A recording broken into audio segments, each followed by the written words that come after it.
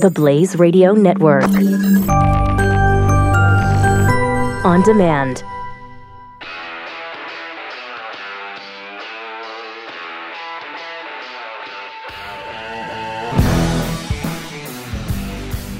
Pat Gray is here on the Blaze Radio Network. 888-900-3393. It is Pat Gray Unleashed. Hard to know where to start today because there's so much really fun, really good stuff, some craziness going on. I know you probably think Peter Strzok, of the FBI agent that said, you know, he and Lisa Page, the woman he was cheating on his wife with, they couldn't allow Donald Trump. They wouldn't let it happen that he would be elected. But he's being grilled today, and he said there's no proof of any bias on his part. There was no bias. It is not my understanding that I was removed by Mueller due to bias. So should they just wrap up everything right now and call it done? What? Yeah, well, yeah, I guess I don't know what they're even talking about now then. Why are you still there? You're wasting a lot of time. It's lunchtime. Let's break. Let's call it a day. Wrap this You're up. done. He didn't do it. He didn't do anything that was biased. That's staggering. The way people can look in your eye and just tell flat out lies now that are blatantly untrue, and everybody knows they're blatantly untrue, and they still do it. It's really something. It's an amazing phenomenon. And again, you go back to Bill Clinton, who really perfected this, I think, and showed people it can be done. I did not have sex with that woman, Ms. Lewinsky. Not one time. I did not instruct anyone to lie. Not once. Not ever. Okay, yes, I did. I did have sex with that woman, Ms. Lewinsky. I mean, amazing. But the way he said it, you would think, well, okay, he must not have, because who would say it with that kind of conviction if they really did do it? And then it's found out, they're going to look pretty bad. No, they just don't care anymore. They just don't care. He showed us the way. Yeah, he did. And a lot of people have followed him down that path. It's pretty amazing. Also, MSNBC with Chris Hayes promoting this amazing conspiracy theory about Donald Trump. We talked about this a little bit on Glenn's show because Glenn was taken to task and is still to this day called a conspiracy theorist because on Fox News in 2009, right around the time I rejoined Glenn and started doing the shows again with him, right around that time on the Fox TV show, we kept hearing about this FEMA camp thing. FEMA camps. There's FEMA camps, and they've got 200 and what was it? Was it 250,000, 250 million body bags? I think it was 250,000 body bags stored at FEMA camps, getting ready to bury people because there was some kind of slaughter coming up. So we looked into it and found there was no such thing. There were not FEMA camps. They didn't have all these body bags being readied. There was nothing to it. Well, he got excoriated for that because he even brought it up. Oh, okay. But now it's perfectly fine to bring up a Trump conspiracy theory, even say it's not likely that this happened, but if it did, wow, it would be really bad. Well, yeah, but it didn't happen. So why are you talking about? Listen to this. Okay. It sounds insane. I just want to say it really does. And by the way, this again, it's Chris Hayes, the host, and the guest he's having on is New York Magazine's Jonathan Chait. So a pretty respected left-wing magazine, New York Magazine, and then the propaganda tool of the left, MSNBC. The idea that he goes to Moscow in 87, is cultivated as a Russian intelligence asset, and is this sort of like sleeper cell for decades sounds nuts. It sounds like the stuff of conspiracy theories. Why are you not insane? So That's a great question, Chris. I get that all the time. So first of all, As the well piece you acknowledges should. that is probably not true, but it might be. And one of the reasons I wrote this is you need to take seriously some of these low probability, high impact scenarios. You know, before the election, sort of everyone heard that Hillary Clinton had about an 80% chance of winning, and we all just treated it like that meant 100% and didn't think about what would that 20% alternative really mean. So that's part of what I'm doing with this, with aspects of this piece, like this trip to Moscow. You know, what would it mean if it really went that deep? Now, there's a lot of ways in which this scandal could be really bad and not go that deep. But I think you need to consider that for another reason, which is that everyone always says, well, this has been Trump's view forever. All this stuff he's saying about the Western allies splitting us apart from the West and how he's sort of pissing on them all the time and saying, you know, we should let them go their own way. That's just what he's always thought. It's not really what he's always thought. It's what he's thought since 1987. He never thought that before then, or at least he never said it before then. And in 1987 is when he went to Moscow and he's feted by the Russians and tours Moscow. And then he comes back. Then he starts talking about running for president for the first time. And then he starts talking for the first time about how our allies are a bunch of freeloaders and we should kick him to the curb. Yeah, and we should say that he is, I mean, I just want to be clear here. He is really consistent on that point, right? The idea that this sort of zero-sum view that our allies are free riding and we're paying for it. He takes out full page ads at $100,000. He sounds identical to how he does now, right? The idea that, like, we're getting abused, we're getting taken for granted, and we're paying for other people's defense. We're paying for other people's defense who were defending against the Russians. Right, at that point particularly, yes. So it really dovetails with Russian foreign policy interests then and now. Now, again, that's probably a coincidence, but it might not be. I mean, I think, you know, you have to take seriously the possibility that it's not a coincidence. Wow, is that amazing stuff. That's just craziness. Okay, I wrote down the two pieces of evidence cited there. All right, here's how it might be true that Donald Trump is a Russian agent. You ready? Okay, since 1987, by the way, when he was turned by the KGB when he went to Russia for the first time. Okay, so that's obviously Exhibit A. Yes, obviously. The man visited Russia. Yes, okay. He went to Moscow. He went to Moscow. Okay. And most businessmen who went to Moscow are now KGB agents. Well, we don't have to say that. I mean, that buttresses your point, but I mean, okay. But Exhibit B is that he's been telling our allies that they've been abusing America, which is true. But those are your two pieces of evidence. And that entire isn't that amazing? 3-minute clip, I was paying close attention. Okay, so what? Let me just listen to this instead of, because I think it's an absolute farce what he's saying. Obviously. Earlier, I heard you play that, and this time I'm like, you know, I'm going to be critical. I'm going to listen. That's what it was. Visited Moscow, and he's telling our allies, giving them the what to for. And I don't know how that plays into Russia's hands. We want you to spend more of your own money defending yourselves against Russia. Plus, we're going to continue to do it as well. I don't know.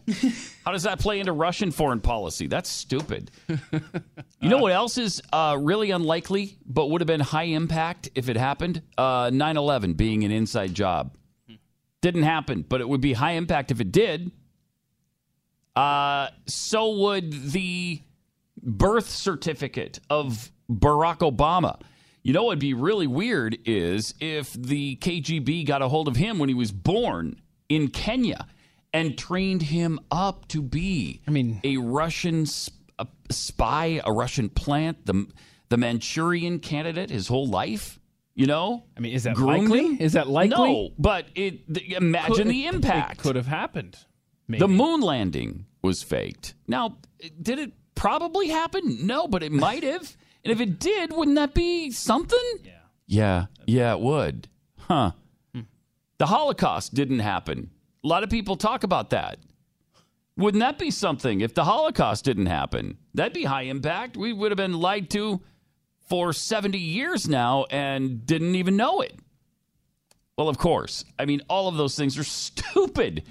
And they aren't true, and they didn't happen. You shouldn't be pushing them like maybe they are. That's amazing. How do they get away with it? That is not how Glenn presented the FEMA camp. He presented it we keep hearing this, and it's circulating in emails, and people are actually latching onto it and believing it. It isn't true. There's no truth to it. That's how that was presented. When the birth certificate stuff came up, we looked into it. And we said, you know what? It's not true. He was born in Hawaii. Barack Obama was born in Hawaii, and it hurts the case against Obama to keep bringing up the birth certificate thing because it's so bogus. And it's actually helping him, so stop it, please. That's how we presented it. It isn't true. And look, even if it were true, he had an American mother. He probably would have been a citizen anyway. When you have American parents and you're born in a foreign land, you're usually still American. John McCain, for instance. Ted Cruz, for another example. So, I mean, it's ludicrous what's being said here and what MSNBC can promote and get away with, and nobody bats an eye. Nobody says a word about it. Oh, really? Donald Trump is a Russian spy from 1987 on? Well, they said it's probably not true, but it might be. Oh, okay. Well, then that's great reporting. I mean, come on. How does this happen? Unbelievable. 888-900-3393. Also, still a lot of fallout over the NATO stuff. President Trump talking to the NATO allies kind of raked them over the coals a little bit, and they kind of deserve it a little bit.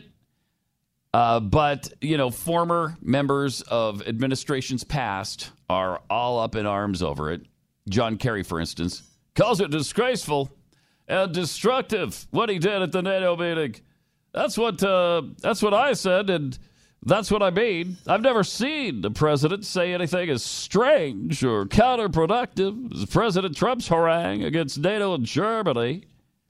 It was disgraceful, destructive, and flies in the face of actual interests of the United States of America. Was he talking about the Iran deal that he was a big part of, or are we talking about something else now? No, he's talking about something else, surprisingly. Okay. But he should have been talking about the Iran deal. 888-900-3393 with your thoughts on whatever's on your mind. Let me tell you about Bomb Shot Lip Balm. If you use lip balm a lot, you need this product. It's awesome. Bomb Shot comes in this really cool shotgun shell-looking container. It's incredibly sturdy, and it keeps the product inside from melting in your pocket and being a gooey mess at the end of the day. Awesome. Plus, the lip balm itself is fantastic. Everybody who tries it absolutely loves this product. Mm-hmm.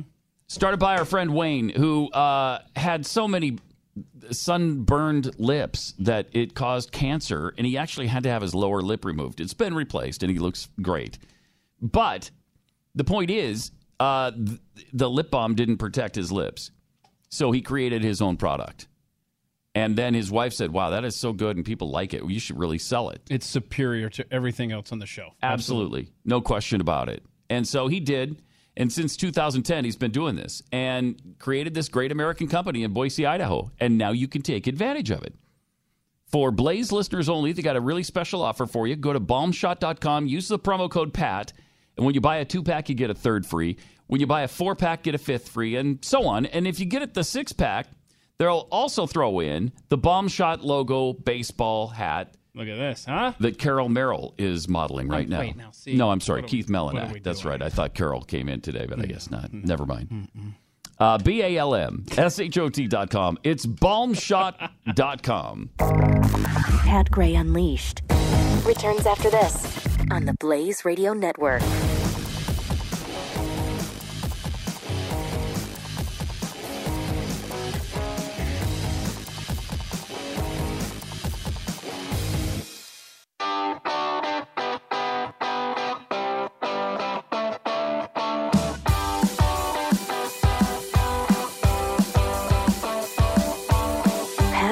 Unleashed.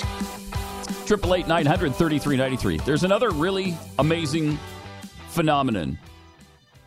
If you knew Donald Trump before his run for the presidency, you are now so sold on this guy, despite anything he does or says, despite whatever you believed beforehand, that you cannot say anything against him ever, apparently.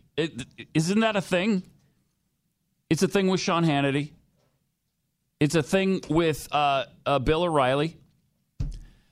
although Bill has said a few things that are, I don't know, walk up to the edge of critical, but not quite over the edge of critical. It's a thing with Piers Morgan. Now, Piers Morgan was a propaganda tool for Barack Obama. Can we admit that? Isn't that a fact? When he was here doing a show on, it was CNN, right? Was it CNN or MSNBC? I don't know. But now he's back in England. And it seems like because he was on Celebrity Apprentice, and I think he was on there twice, he is such a staunch Donald Trump defender. Yeah, it was CNN where he was every night against the Second Amendment. But also, he promoted all of Barack Obama's policies. Yes. Now you would think he's a conservative Republican to listen to him. It's astounding. He had some Trump hater on his show, and I think he does, I don't know, is it a morning show that he does over in Great Britain with 2 female co-anchors or whatever? And he had this woman on who organized a rally against Donald Trump in England, protesting our border policy. What? First of all, what business is our border policy of yours? None. You know nothing about it. You don't have any idea what we're going through over here. Zero. But listen to the exchange, because he asks her, he starts out by saying, well, Obama had this policy too. He separated children too. Did you protest him? Obama deporting 3 million people unconscionable. You yes. split up many families. Yes, I did, and that's why. Where was your protest march against that when he came to the country? And that's why I also but if you feel so strongly about it, where was your protest march against Obama? If you found that unconscionable too, where was the march? You do not have to go out and march against standards. everything in order to make a point about one thing. No. Okay, so that's one of his co-hosts, one of his female co-hosts, jumps in and helps the guest. You don't have to protest everything to be against one thing. Shut up. No, you got to be consistent. What a strong defense from her. Right? I mean, if it's wrong now, it was wrong then, is what Piers Morgan is saying. And it's hard to believe I'm actually defending something Piers Morgan said, but he's making a lot of sense here. Yeah, but do we know that the protest against Obama, they may have been scheduled on a Tuesday, and that's not good for her. So she's only good to maybe protest that's what it was. on Fridays, I think. Yeah, okay. Maybe that's what it was. If you find them both unconscionable and it's the same issue, you have to march twice, don't you? I would actually encourage you to maybe check out some of the other work that I've done where I've been intensely... Tell you what I do, Ash. I go and check out some basic facts about your hero, Obama. He's not my hero. I'm a communist, you idiot. You didn't plan any... Okay, so he accuses her of being an Obama fan. Your hero, Obama. He's not my hero. I'm a communist, you idiot. Okay, well, so is Barack Obama, so he could still be your freaking hero. Put that in your pipe. Seriously. Can we just admit that now?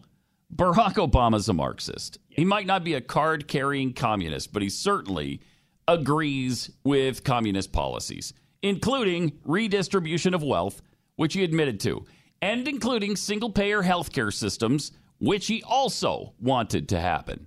So don't tell me that he was a hardcore capitalist because he said he was. That's nonsense. It's just stupid. So, I mean, this really, she calls him an idiot. They continue their little disagreement here. Protest against him, Jeez. Zero protests against Obama. Jesus. You have every right to protest. Every right to protest. Just get it in perspective. Right. Put it in perspective.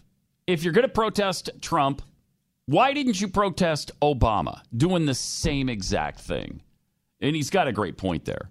And he's ganged up on these 3 women against him for whatever reason. But how is it possible that Piers Morgan is defending American immigration policy? How is that possible? Did you ever think you would see the day or the moment when Piers Morgan would jump to the defense of any Republican policy? I certainly didn't. But again, that fits into if you have been in the orbit of Donald Trump for whatever reason, you just don't disagree with him. It's really an interesting study in his charisma, his control over people's minds, I don't know what it is. And can I just go to an earlier point where you played that conspiracy theory that MSNBC was peddling last night about the KGB plant possibility being Mr. Donald Trump? That campaign in 2016, if you had written that script for anybody, do you think anybody in the history of the world would have been elected doing and saying what that man did from start to finish? No. I mean, it's not like... So let's just say he's a Russian plant. Is that the playbook that he's going by? Talking about Megyn Kelly the way that he did, talking about John McCain's war service the way that he did. I mean, seriously, is that the guy you're picking out to be your KGB plant? Probably not. Probably not. No. No, the guy you pick out to be your plant is Barack Obama. Well, they had already used that one. Maximum 2 terms, you can only be elected, and so they needed to find somebody else. But if you're gonna start believing plant theories and Manchurian candidate theories, I mean, Obama is exactly what you would think. A Manchurian candidate would be: smooth, charismatic, okay, unoffensive, under the radar, completely under the radar. Wait, there's a girl that lives in the Bronx or kind of hangs out there. Her last name Cortez that fits that bill. Sure is. Just saying. Attractive. I mean, you got your first sort of good-looking, smooth-talking, clean African American. That's a storybook, man. From the Bronx. That's a storybook. That just can't happen. Thank you, Joe Biden, for that reminder. So, yes, these two fit the bill. Alexandria Ocasio-Cortez and Barack Hussein Obama fit the bill of Russian spy plants. Yes. Donald Trump does not. No. Remember now, the key is to fly below the radar with your KGB plant. Yes. Donald Trump has never flown below the radar ever at any point in time. Never. And besides, you'd think that if they turned him in 87, when the Cold War ended, circa 91-ish? Yeah, wouldn't that sort of throw a monkey wrench into things? Maybe they're like, okay, look, it's just not going to happen, especially with this guy. Yeah, right. I mean, it's 4 years, whereas Obama was born in 63, I think, so they had some time with him. They had some time. Yes, they did. And who needs the KGB ridiculous. when you've got the American education system nobody. turning your politicians into Marxists? That's for sure. Good times, right? That's for sure. 888-938 888. I don't know. 933-93 is what I'm trying to say. I wish I had enough wealth that qualified to be redistributed by someone like Barack Obama. Yeah. And I'm going to seize my chance coming up a week from tonight. In 1 week, we will be doing this Beck&R. You remember when J.P. Morgan CEO Jamie Dimon called Bitcoin a fraud, and then they instructed all their, because the price fell 24% in the next couple of days, and then they went out and bought it for all their clients. Dirty. And then George Soros drove the price down by calling Bitcoin a bubble, and then they went out and bought tons of Bitcoin. I mean, don't let these guys get away with this. You should be in on the cryptocurrency craze right now. People are all over the map when it comes to Bitcoin and cryptocurrencies, so find out all the details on it. Like, I am not an expert on cryptocurrencies. I barely understand the blockchain stuff. But we've got this great show a week from today that Glenn is hosting, and Teeka Tiwari, who is the number one crypto expert probably in the world right now. And he's got 3 cryptos that you should be buying right now. So we'll discover the new case for Bitcoin, reveal the names of those 3 cryptos that Teeka Tiwari recommends you buy, and you'll have a chance to take part in a $2 million Bitcoin giveaway from Palm Beach Letter. So go to BeckCryptoShow.com. It is free, but you have to register. Go there right now so you don't forget. BeckCryptoShow.com.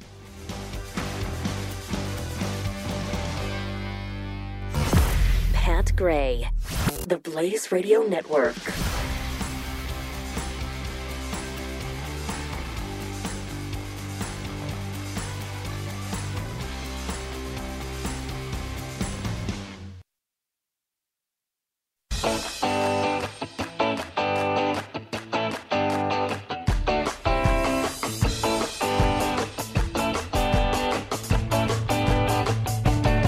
Gray returns. On the NATO subject, President Trump was speaking to reporters in Great Britain yesterday and took some interesting questions from people. Here's some of what happened. We understand your message, but some people ask themselves, will you be tweeting differently once you board the Air Force One? Thank you. No, that's other people that do that. I don't. I'm very consistent. I'm a very stable genius. Go ahead. He's a very stable genius, which I believe he's mentioned before. See, that's one of those things that when you say it, it makes people think the opposite. So let's not say that. That's kind of where I am on that. Then they asked him about Putin. Yeah, Jonathan Beale from BBC. I just wonder, you think you're going to get along with President Putin at that meeting? Could you just tell us, why do you think that? Is there something you admire about him? And the second question, because you're just about to go to the UK. Well, he's a competitor. He's been very nice to me the times I've met him. I've been nice to him. He's a competitor. You know, somebody was saying, is he an enemy? No, he's not my enemy.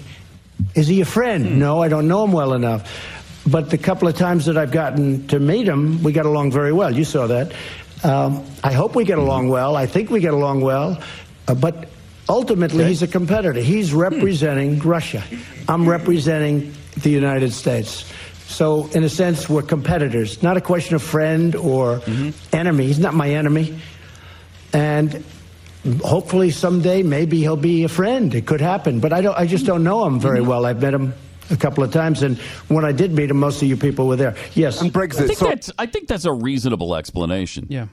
He's been pretty cogent lately. That's pretty good stuff. I don't love the stable genius thing, but he's not an enemy. He's a competitor. That's a pretty good answer. It's not confrontational. It's not provocative, and yet it's not. You're not backing away from the issue either. Yeah. So that's pretty. He's been decent this week, I think. You know, I really liked what he did. A lot of people didn't, including some conservatives. I like what he did, what he said at the NATO table when they were having breakfast. And, you know, we talked yesterday about whether or not John Kelly was supportive of what he was saying to the NATO leaders. Right. Did you see the excuse for that? I forgot to print that, yes. Did you see the excuse? That is amazing. He wasn't pissed about what Trump was saying. Nope. He was pissed that they didn't have a full breakfast.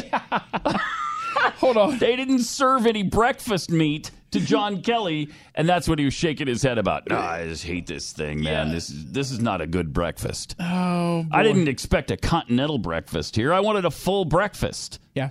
Here we go. Here we go. Sarah Huckabee Sanders told the Washington Post that Kelly, quote, was displeased because he was expecting a full breakfast and there were only pastries and cheese. I cannot believe that explanation. This is where if you just leave it alone, it just goes away. Man. Don't. But you pointed out the fact that the man was looking for the escape route, checking out the draperies, biting his lip. Just you don't have to address everything, White House. That is just amazing. Was she directly asked about it, though? It looked like John Kelly looked upset. Why was he upset about what was it that Trump said that upset him? I'm sure was asked of her. Yeah. Well, no, it wasn't anything the president was saying. It was that they didn't serve a full breakfast at the NATO breakfast. Or how about this answer? Okay. I don't know. I'm 8 time zones away. Yeah. I'm not in a position to translate the facial expressions of a fellow member of his staff. I don't know. Maybe he was uncomfortable because he's got hemorrhoids. I don't know. I don't know. Ask him. Ask him. There's the answer. Ask him. General Kelly is totally capable of answering that question on his own. I don't know. Does anybody think that if it wasn't a big deal that Sarah Sanders got on the phone, it was just like, hey, so how's things going over there, John? Yeah, blah, blah, blah. Hey, we noticed that... you seemed upset. Yeah. Oh, that was just the full breakfast problem. They didn't have bacon and eggs. I was a little hacked off by that. Really? It doesn't even come up. Bacon and eggs? Mm-hmm. Yeah, no pancakes, no waffles. I wanted breakfast, man. Yeah. It's a NATO meeting. I wanted breakfast. Yeah, he missed that IHOP pancake giveaway because he was traveling overseas. And, I mean, that doesn't come up in a conversation for you to be able to answer that question unless it was a big deal. I laughed out loud when I sitting there by myself working on the show last night. I laughed out loud when I saw that with the story. Yep. Like, really? You're not seriously going to try to shop that, are you? And yes, they tried to shop that. That's amazing. Seriously. Ask John Kelly if he was upset. I don't know. That's how you answer it.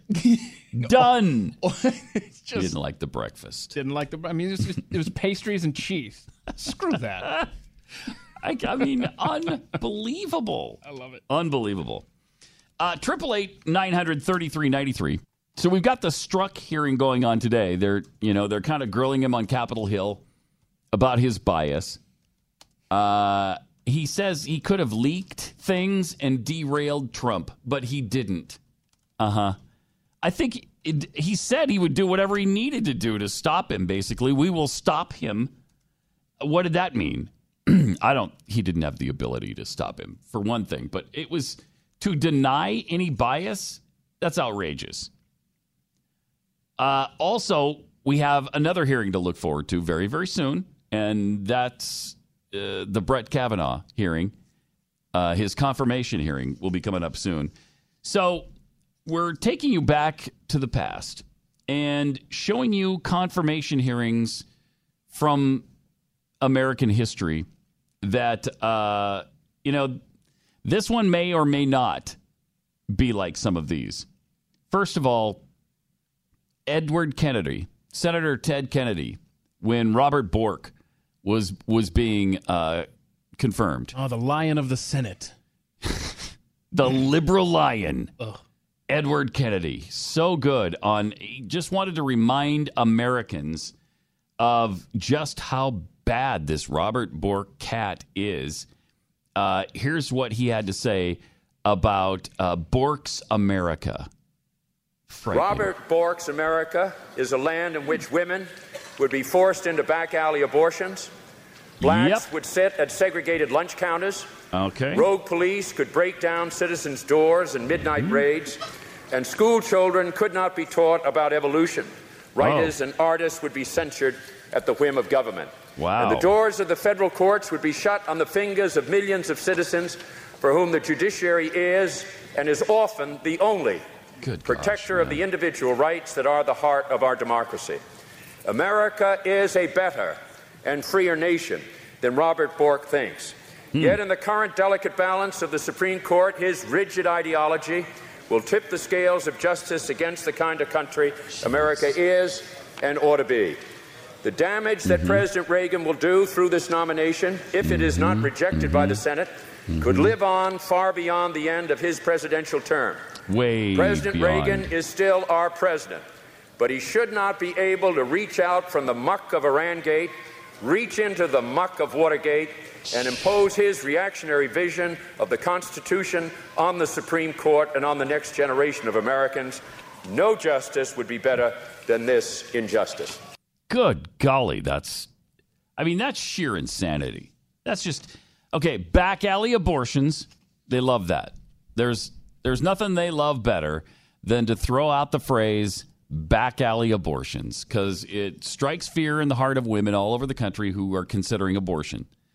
Back alley abortions. How many back alley abortions have there actually been? Look it up. Not that many. There just haven't been that many. Right. But that speech right there, that speech is why the left has to fight this battle against Trump today. I'll remind you, Robert Bork, if confirmed, he passed away in 2012. That would have been an Obama pick to replace him. Instead, you got Mr. Swing Vote, Anthony Kennedy, and now you get Trump picking his successor. And by the way, I read some good news. I forgot to share this with you. Good news. You know how you like Amy Bartlett? That might be, if Trump gets another pick. Barrett, I'm sorry. Amy Barrett might end up being his next pick because, by all estimates, the Senate stays at a minimum the same balance as it is now because of the way the map falls. Yeah. You might have a higher margin for error. You may be able to lose some of those votes from Susan Collins and company that would have voted against more of a cultural right-leaning individual like Amy Barrett. So they're thinking that maybe Trump is holding on for possibly a third pick with her when there's a greater margin of Republicans to play with in the Senate. So just a good. I wanted to give you a little good news on that. Or if he's not confirmed, he could turn to her. Yeah. There you go. Yeah. But to bring up back alley abortions, blacks having to go back to the back of the bus and not sit at lunch counters, censorship, midnight raids. I mean, come on. It's absurd. How did these idiots get away with it then, and they still get away with it today? Terry McAuliffe, former governor of Virginia, just said Brett Kavanaugh will threaten the lives of millions of women for decades to come in this country. What? He will threaten the lives of millions of women? How? Yale law students and faculty wrote and signed an open letter to the dean. This was on Tuesday, criticizing Kavanaugh's nomination. And they said that people will die if he is confirmed. The authors and signers of the letter asked Yale Law School Dean Heather K. Gerken to, quote, use your authority and platform to expose the stakes of this moment and the threat that Judge Kavanaugh poses. People will die if he is confirmed. I love it. It's just like the song, which mocked this very same thing. This is what Democrats do all the time. If you do this, then people will die. If you do that, then people will die. These cuts are blood money. People will die.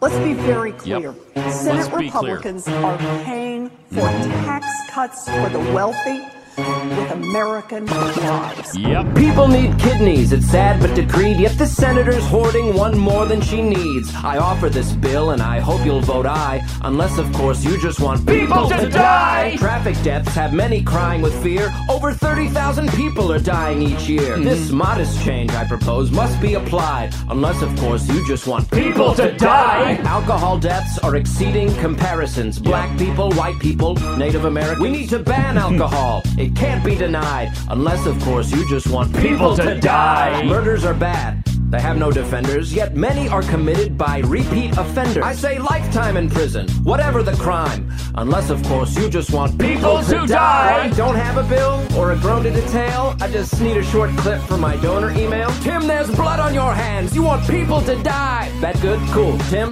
dinner at 5? Yeah. The car deaths I mentioned are terrible stuff. Doesn't seem one seatbelt is ever enough. You must vote for my act so that fewer will cry, unless, of course, you just want people to die. Carbs, the container, we cannot ignore. Whipped cream's killing more people than ever before. This bill would be passed and be ratified if those people that didn't want people to die. Why not weigh all the costs, the effects, the results, empathize with each other as if we were adults, use our brains to craft arguments, not vilify, see that freedom's a trade-off. You want people to die!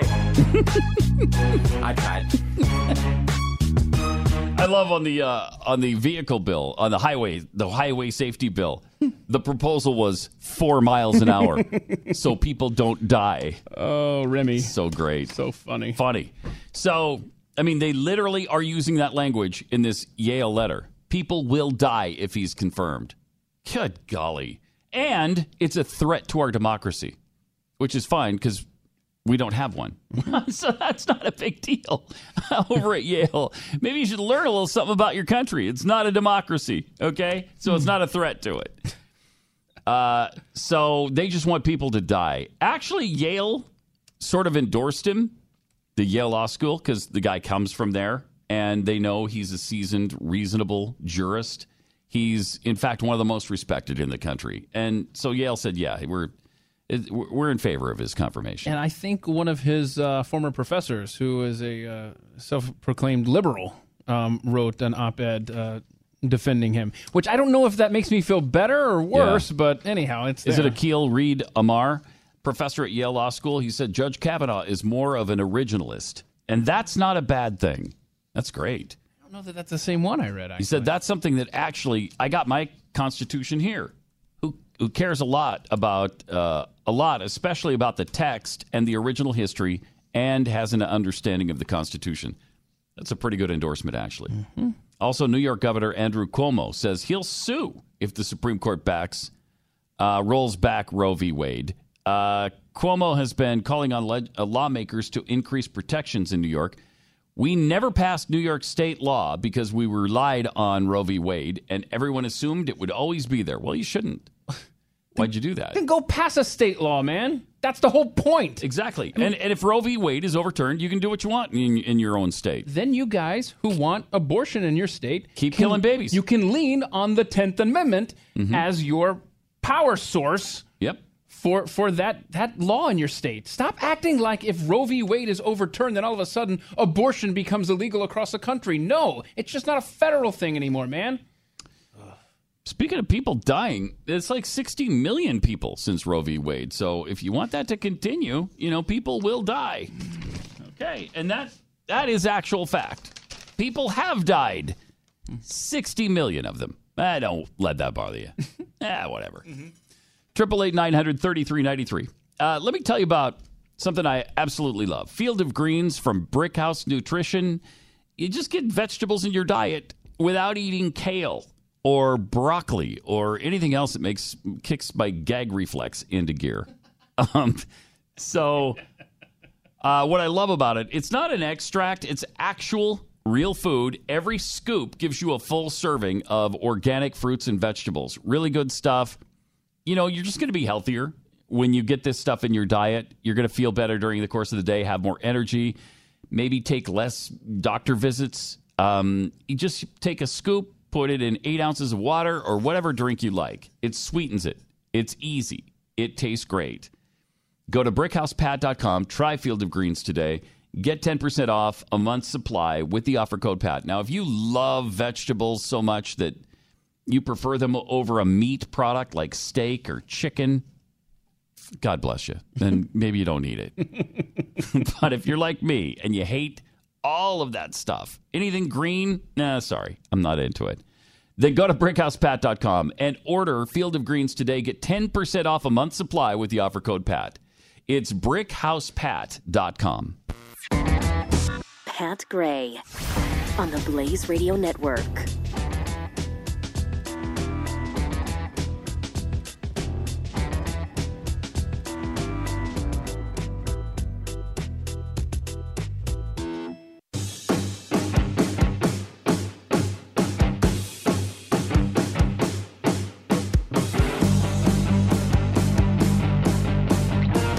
Gray. 888-900-3393 and at Pat Unleashed on Twitter. From Tom, John Kelly was pissed because he was in Belgium and they didn't serve him Belgian waffles. That's a reason to be upset. Yeah. And also, what was yesterday's date, Pat? It was July 11th. 7-11. 7-11 day. He had to travel overseas with no 7-Elevens, so he couldn't get the free slushy thing yesterday. That's right. Given away. Slurpee. I just, whatever. Triggered Tide Pod. So if citizens of the UK are concerned with our border policy, should we start protesting the UK's ban on guns? Isn't that interesting? Has there ever been a protest about what the policy is on anything in Britain? Here in the United States? No. We mind our own business. Mind yours. Well, we were complaining about, letting a baby die. That seems like a worthy cause. We did complain about that. That's about it, That's true. So shame on us for caring about little babies left to die. Jeez. Guilty. Maybe you just want people to die. 888-900-3393. Papa John founder, John Schnatter, in some trouble again. He got in trouble for talking about the kneeling thing last time. And this is worse. He came out with a statement that said, news reports attributing the use of inappropriate and hurtful language to me during a media training session regarding race are true. Regardless of the context, I apologize. Simply stated, racism has no place in our society. So here's what he did. They're on a marketing agency call. He's on a call with his agency.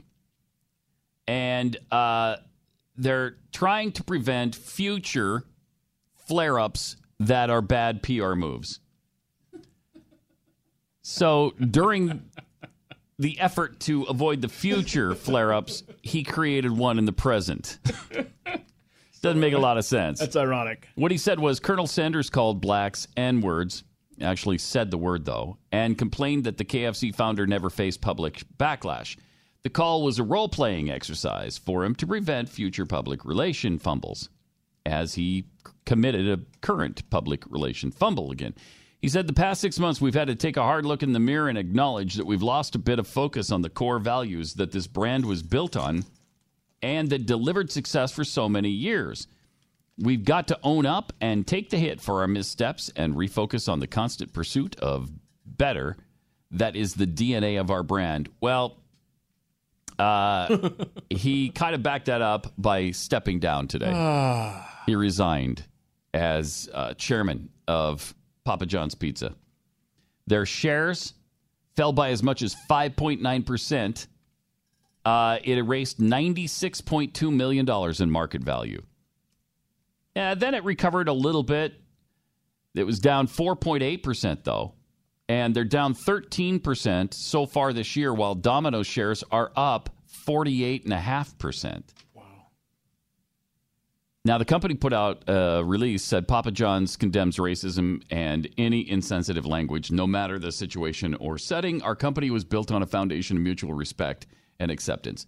Your company was built by John Schnatter. It's his company.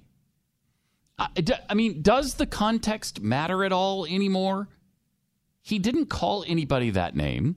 He didn't jokingly use it.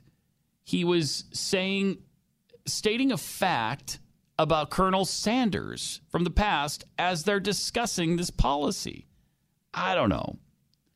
I mean, I guess there's no context in which you say the word at all now. But is it enough to lose $96 million in market value for the company and make him go away forever? Apparently it is now. Apparently it is.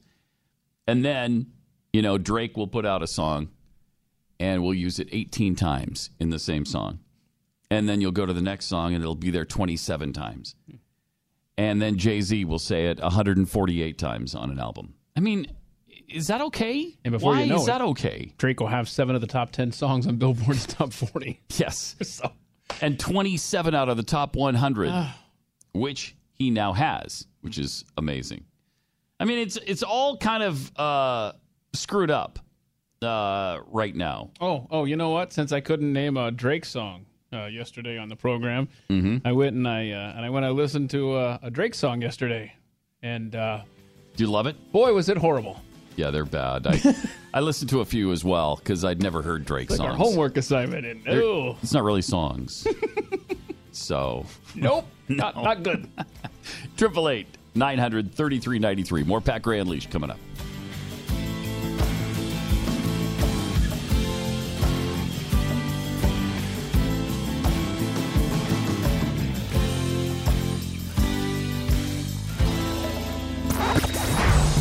Pat Gray Unleashed on the Blaze Radio Network.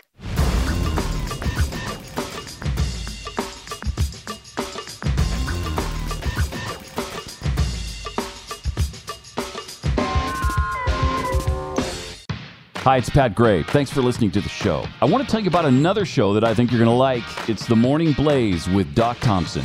Check it out now, wherever you get your favorite podcasts.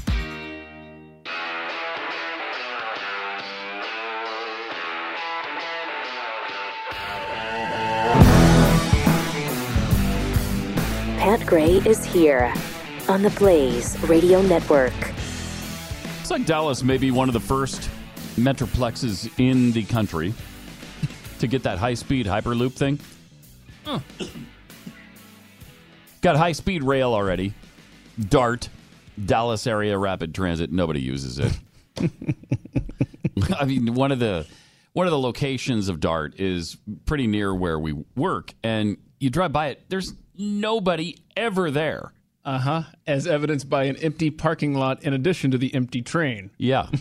And you just see the train speeding by. It goes so much faster with nobody on it. It's just... it's not weighed down. No. So it's great. And I mean, I think this Hyperloop thing is really cool, though. They would build this, the tube, and then I guess they the air pressure is such that there's no resistance. And so it's like flying at a really high altitude. It takes away all the resistance, and you can go a lot faster, like 700 miles an hour. Wow! And for whatever reason, they think that Dallas might be the first place where we use this. It would take 7 years to build, but I guess airports take about that long. So it's kind of like building an airport, getting ready for, that kind of transportation. Only this is just for the local area. It would make a trip from Dallas to Fort Worth, I think the 2 downtown areas, 4 minutes. Whoa, what? 4 minutes. From, I think, was it Dallas to Austin, which they would also build a Hyperloop for. And it seems like that was like 15 minutes or something. Now, hold on. Now, Dallas to Austin by car is, of course, why would it? Come on, stupid map. 3 hours and 10 minutes. Okay. That's nice. Yeah, 15 minutes that's better. You get there faster. Is that right? Yeah, it's definitely faster. Wow. And they said as our region grows, so we have 7.2 million in Dallas-Fort Worth right now. And they expect that to be 11.2 million by 2045. So we're going to need better, transportation systems. And it seems like they've built freeways until I don't know how many more freeways you could build. Or how much wider they could get. Oh, right. Eventually we're going to run out of room. Like there's one area where I look at this massive median between it. It's on 170. Oh, I know what they're doing out there. Are they going to build more there? That's where the toll road. See, that's where they're building highways now in anticipation of charging you for them later when they become crowded. And so they leave that big space and it's for the toll. For a toll road. That's a huge space too. Yes. That could be a massive toll road. But maybe a train will go through there as well. Who knows? Maybe. Yeah, okay. But obviously they're planning something because they're not just leaving that space grassy. No, it's like that's not going to happen in Texas. It's wide enough for a football field between what you're talking about, eastbound and westbound. Easily, yeah, easily. 888-900-3393.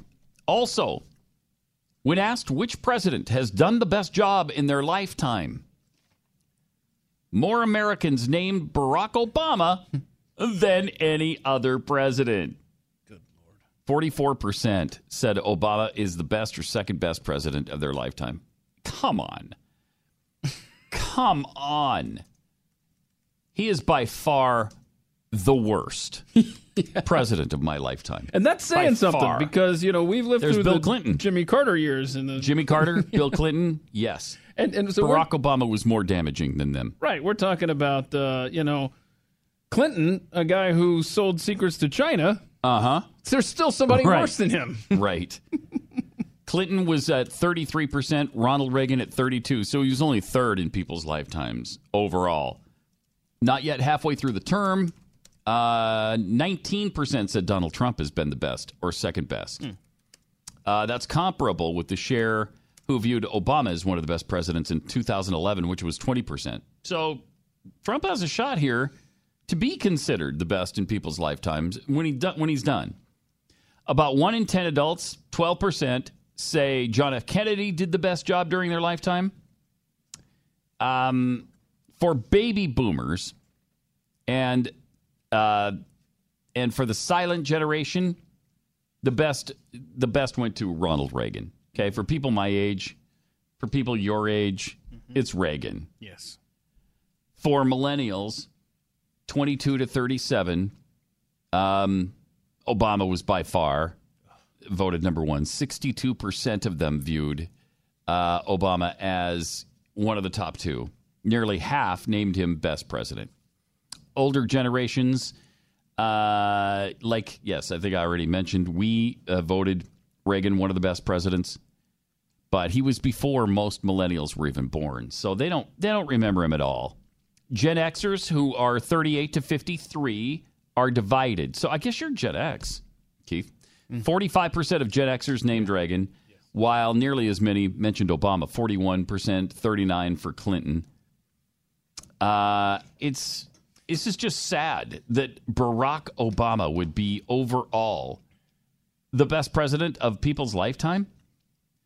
And nobody thinks George W. Bush was the best president of their lifetime anymore, it seems. He's been kind of forgotten. I think you give that some time. I think that's what happens, I think, well, you know what? No, I guess, I don't know. Maybe not, because it doesn't apply to Obama if these youngsters think he's the best. So maybe, you know what? Rules don't apply anymore to anything. So forget what I just said. I was going to say, the longer we get removed from a president, the more we grow fond of that era.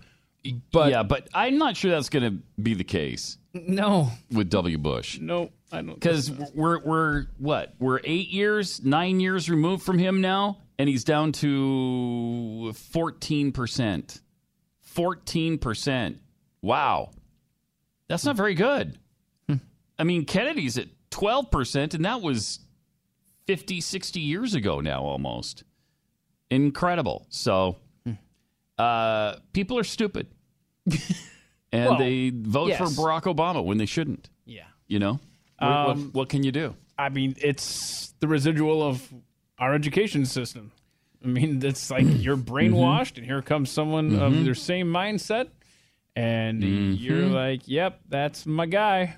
So let's see. You were born during the Ford administration. Yeah. Right? So the presidents during your lifetime are Ford, Carter, Reagan, H.W., Clinton, W., Obama, and Trump. Yep. I was born during, Kennedy. Yeah, so, but thank you for putting me at Nixon. That's great. That would have been 1968. Oh. Yeah, I'm not. I was guessing what year you were born. I mean, then that's a great guess based on how young and youthful I look. Yes. So mine are Kennedy, Johnson, Nixon, Ford, Carter, Reagan, Bush, Clinton, Bush, Obama, Trump, and obviously Ron Reagan. Yeah, so wins that race. Put you on the spot here. If you had to rank top 3 of your lifetime, then so you go back to Kennedy. All right. So what are the top 3 since Kennedy, in your opinion? I'm going to say Reagan, obviously, number 1. Jeez. Then it's a crapshoot. It's hard after that. It's just progressives and Marxists after that. You know what I almost have to say? Donald Trump is number 2 based on what he's done so far. Don't you almost have to say it's Trump second? I didn't think of that. You're probably right. Reagan, Trump, and then... throw a dart at a wall. W. Bush, maybe? Nixon? You can't say Nixon, though, because he was so controversial. But he did some good things. But he did some really bad things, too. Ford did a great job falling downstairs. Yeah, well, I don't think he fell down as many stairs as Chevy Chase made us believe. No, you're right. But then you look at all the presidents during, let's say, Jeffy's life. Well, so you got to go back to... He would start at Washington, George Washington. Yeah. So, and then you've got, you got 44 others after that. So we can ask him. We'll ask him a wider spectrum. He does. Emphasis on wider, where we can ask him who he likes. But whenever I think of George H.W. Bush, I think a progressive 4 years. His mealy mouth, self got the read party. My lips. That's how we ended up with Clinton because we didn't have a leader. We had George H.W. Bush. But the one good thing I can say about H.W. is he gave us Clarence Thomas. That's a pretty big, awesome check mark next to his name. Yeah. Pretty big awesome. That's a scientific term. That was it was good. I mean, that's a great pick, obviously. He also stopped Saddam, as he called him, Saddam Hussein. Pushed him out of Kuwait.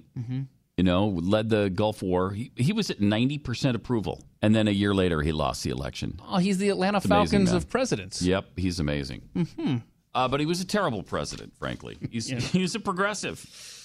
Yep. But do you know who his favorite author is, or favorite book? You know what his favorite book is? No. It's David Copperfield. Oh, then fell right into that, didn't I? Sorry. Hopefully they've stopped him from doing that and saying that now.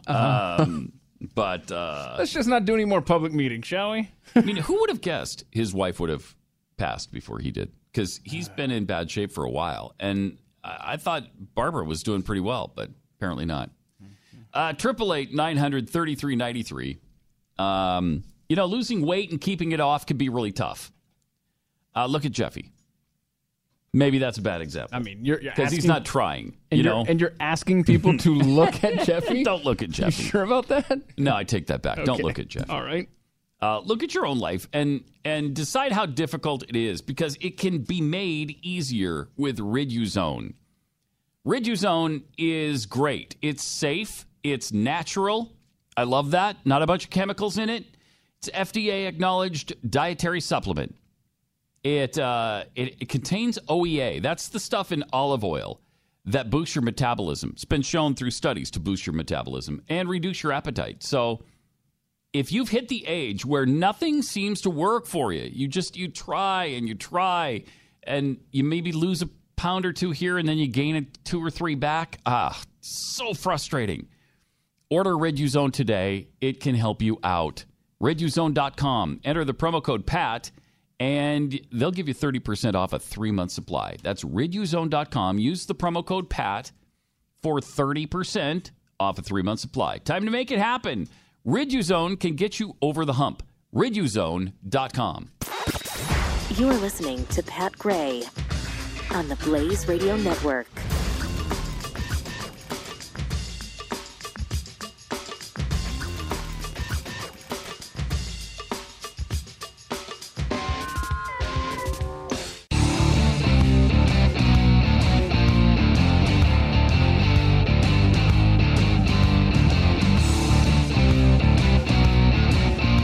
Now back to Pat Gray on the Blaze Radio Network. 888-900-3393. Let's go to Joe in Georgia. Hey, Joe, you're on the Blaze. Hi. How are you? Listen, I have a question, and I want to preface it by saying, and it sounds stupid to say this, but I'm not trying to trap you. This is a question I've been wanting to call Glenn and Stu and you for the last couple months, because I know none of us, including myself, it voted for Trump last time, right? Because to me, at very least, A, I wasn't thrilled with him. B, your best case scenario is he's going to get the one Supreme Court pick, and maybe that's enough to hold you over. And even if everything else he does is bad, right? And it was sort of a protest vote. I mean, I voted for Evan McMullin, or Me too. Yeah, what was his name? Yeah, McMullin. Yep. Me too. And so because you sort of felt like you were sort of safe throwing it away because she was going to win. Right? And yeah, kind of. And because no matter if you voted for him or not, it didn't matter because she was going to win. And so now I'm wondering if and I know you can't speak for Glenn and Stu, but if you feel based on, and the reason what triggered me to call was when you just listed Trump as your second, below Reagan as your lifetime. Yes. Are you at the point now where, barring any crazy unforeseen circumstances, if the election was next week, are you at the point now where you are going to vote for Trump in the next presidential election? Or, and I guess part of it, presuming he gets a nomination, so we don't know what's going to happen in the primary contest, but presuming it's him v. X, whoever it is, right? Are you voting for Trump? It's a really good question. Yeah. Doesn't feel like a trap. It's a great question. No, it seems like an honest question, and I'm not sure. I'm not sure how to answer that. Maybe is probably the best answer I could give right now. I might vote for him if the election were next week. If he was running right now and this were the presidential election year, and let's say my choice is Trump or Elizabeth Warren, I'm voting for Trump. I am. Okay, what if it's Trump, Elizabeth Warren, and Evan McMullin? Man. That makes it hard because he's done good things. Where do you stand, Joe? Have you changed your mind on that? I have. You have. In fact, let me tell you, I lived in Florida during the last presidential election, and I voted early. Yeah. I just have a lot of things to do. So I voted early, and I did not vote for him. I voted for Eric McMullen. Now, my wife did not vote early, and on actual voting day, I said, listen, when I voted 3 weeks ago, or whenever the first day of early voting is, she's winning. There's no question. So I felt like I was safe, quote, throwing my vote away. But I said, now it's too tight. It seems to me like if it's possible he could win, and we decided, and I hate to sound like the whoever, I guess Hillary was making that claim, right? Men tell their women how to vote. Yeah. She voted for him. And now I do feel like it's not a throwaway. He hasn't been the massive disappointment that I think most of us thought who didn't vote for him thought he was going to be. That's true. And I don't like the way he does things. Right. And I've had this argument with customers 50 times. I give him an F for method, but like a B+ for the final grade because he hasn't been a terrible disappointment. And far from it. If we could just stop him from tweeting, yes, or talking off the top of his head, that would be great. Exactly right. In fact, not only has he not been a horrible disappointment, he's been an amazing surprise to me in a positive way. Appreciate it. Thanks, Joe. And I feel the same way about his tweets. I feel the same way about some of his speeches. He drives me out of my mind. He's not presidential as a rule. Although, like we mentioned, I think this week he kind of has been. I thought the NATO thing yesterday was fine, frankly. I think the way he handled the press was okay today. It's really a hard question. I wasn't even worried about a thrown away vote. I just wanted to vote my conscience. Right. And look, I didn't care about that. I didn't even think, well, if I don't vote for him, Hillary will win and it'll be okay. That wasn't my thought process. My thought process was I need to be okay with myself and my God, and I think that the best way I can do that is to vote for somebody else. Besides, you live in Texas. If your one vote switched Texas from Trump to Hillary because you voted for McMullen, then okay, I'll take the blame for that one. Sure. Yeah. But I would, because it didn't matter to me. I was just that was a conscience vote. I was a conscientious objector to Donald Trump. Now, I don't think I feel the same way. Are you falling for him? No. I'm falling for some of his policies. Yeah. He's done some good stuff. And, we've read the list. I don't know if I need to go over it again. And, we got Neil Gorsuch, and we always say, so far, he's been great. Well, that's all I have to judge it on. He's been great. I don't have to qualify the Gorsuch thing at all. Neil Gorsuch has been great. Now, will Brett Kavanaugh be great? I don't know. I don't know. But the Supreme Court has been solid. The regulations, the Paris Accord, the TPP treaty, the state lands back to the states, the huge gains in the war against ISIS. I mean, that war is virtually won. Pay raise for troops. He declared Jerusalem the capital of Israel. Who would have... I never in a million years thought he'd actually do that. Has there been a bigger friend for Israel? No, there hasn't. And that includes Reagan. That includes Reagan and Bush. Nikki Haley at the UN has been phenomenal. Opening up drilling in Anwar. Come on! The Keystone Pipeline. The tax cuts. He ended the war on coal. He's not trying to bankrupt coal the way Barack Obama did. The cuts at the IRS, the end of the individual mandate. He killed net neutrality. What else? Well, ISIS. I mentioned ISIS. Okay, I'm sorry. Let's see. You listening to another show? Yes. Well, we're on here? Yes, I'm on delay here. I'm looking at the master list here, which is obviously very professionally laid out here. But when it goes to Israel, it's not just the rhetoric. It's not just the capital. Remember, he went out of his way with Ireland.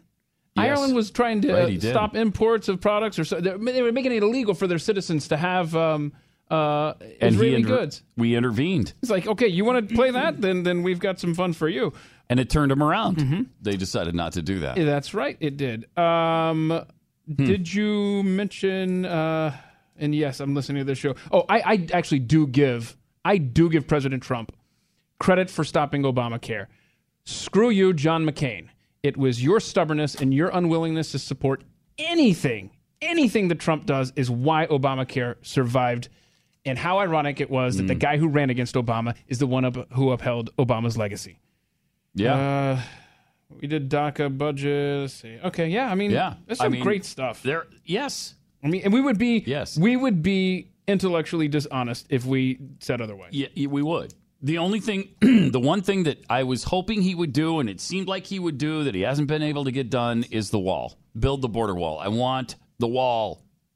Mm-hmm. You said Keystone Pipeline, right? Yeah. Yes, sir. I did. Okay. Maybe you should turn the show on. Where can I find it?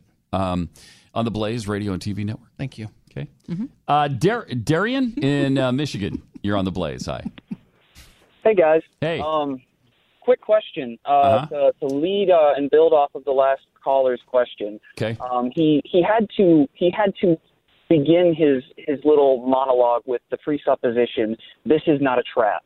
Right. And it just got me to thinking, at what point did the concept of admitting that you may have been wrong about someone and having the moral consistency and the intellectual honesty to admit that, maybe somebody surpassed your expectations, at what point did that become a trap? At what point did we become so tribal that you cannot admit you're wrong and you have to dig in instead of, right. fixing reason firmly in her seat? It's an awesome question. It really is.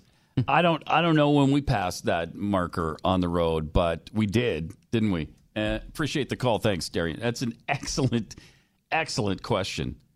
Because I was trying to go along with my conscience, and that shouldn't be then a trap later if I decide, well, okay, yes, he's exceeded my expectations, right? It should be okay to say that. It should be okay to do that. Yeah, exactly. And certainly on the right, we should all be able to get along about that. But we're in a society where everything has to be qualified. Definitely. Because we're so sensitive. We're so afraid to offend. Just have a conversation. Let the chips fall where they may, instead of worrying about if you're going to hurt somebody else's feelings. And we should work on getting rich and heading into financial freedom. Yeah. That's what we're doing. A week from today, Glenn is hosting a free online investment training broadcast special that could be really valuable to you. It's on Bitcoin and cryptocurrencies. Now, his number one crypto expert, Tika Tiwari from Palm Beach Letter, will walk you through the new case for Bitcoin, and he's going to give you the names of 3 cryptocurrencies he recommends you should buy right now.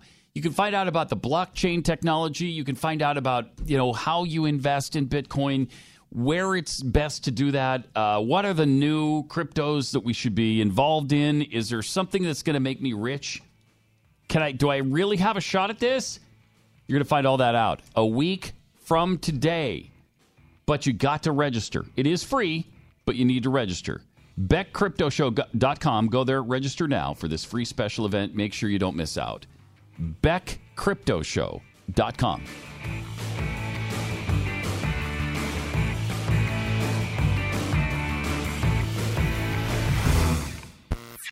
Pat Gray. Only on the Blaze Radio Network.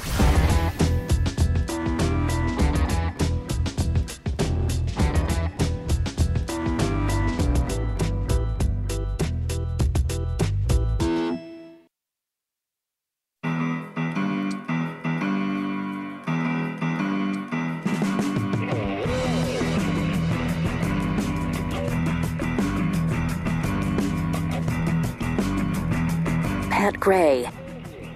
We just go. Here's Jeffy. I'd like to say happy birthday to Tim Donato, our main decorator here in the building today. It's his birthday. Celebrating. We're celebrating with tacos, which got shoved into my face. People are celebrating. I begged them not to, and they just jammed them in my mouth. Nobody asked me. I found it interesting in your poll where Obama came in as the best president of their lifetime. Right. You had the millennials, the Gen Xers, the boomers, and the 73 to 90-year-olds are called the silent generation. Mm-hmm. Mm-hmm. I mean, what is my generation? Like dead? Yes. I mean, mostly dead other than you. We have that chart. Like a cockroach and you can't go away. See that? Look at that. See the little grid up there at the Blaze TV? Since you qualify for all 45 presidents, actually 44 because Cleveland was there twice. So you qualify for all 44. Who was the best of your lifetime? Abraham Lincoln. Okay. What do you remember about that era? When he was elected, when he took office. Did you weep? Not only just elected, but March of 61. Mm-hmm. That was a good day. Good day. What were you doing that day? March of 1861. What did you have for breakfast that day? We went to the inauguration. I guess what didn't you have for breakfast that day? Now I will say that I'm voting Lincoln as the best, knowing that he didn't have Twitter. If he had Twitter, he might drop down a notch because Abe. That damn @Grant marching through. I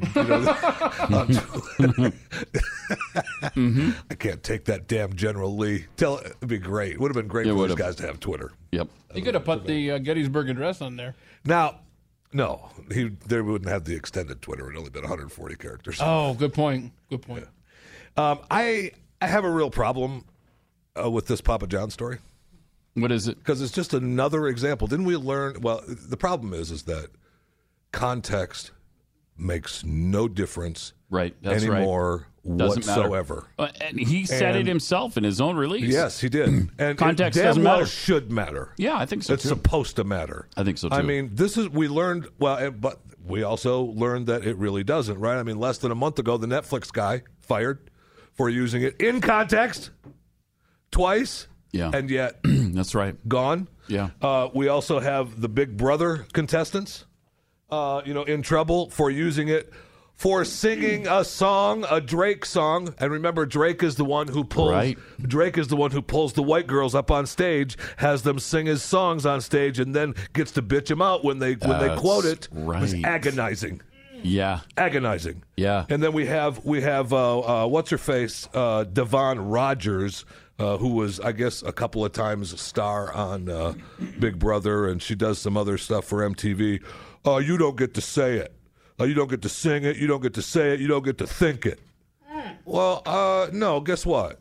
You don't get to tell me what I get to do. Thank you. Yeah. It really is frustrating. That sucks.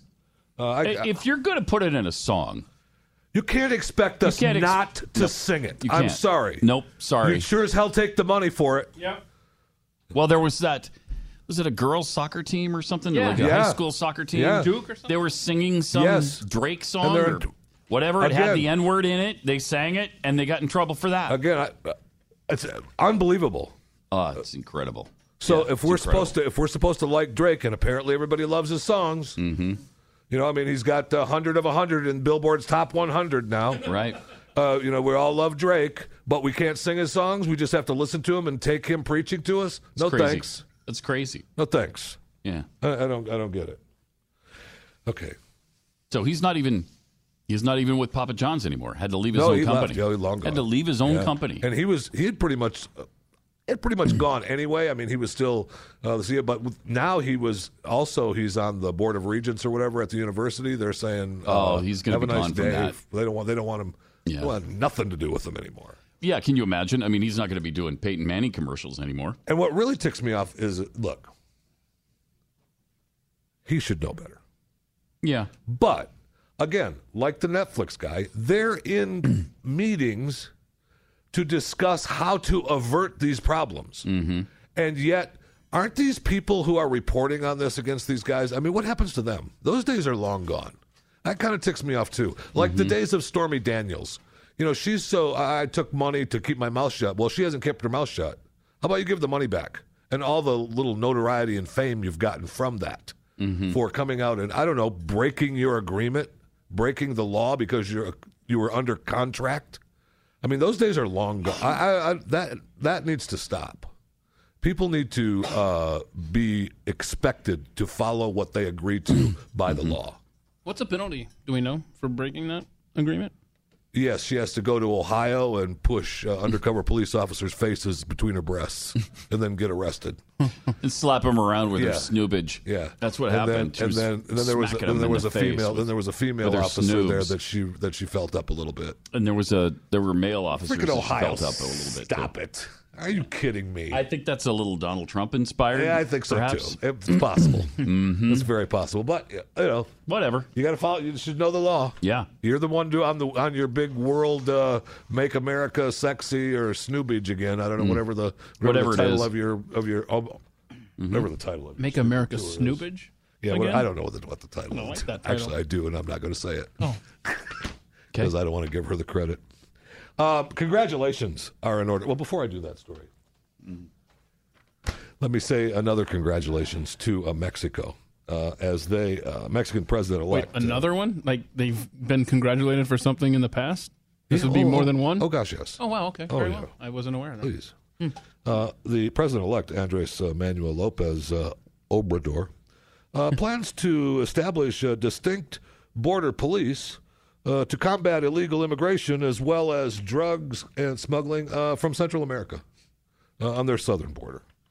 We're going to create border police force. It'll be highly specialized, and they need to apply the law. The legitimate use of force by the state is a resource.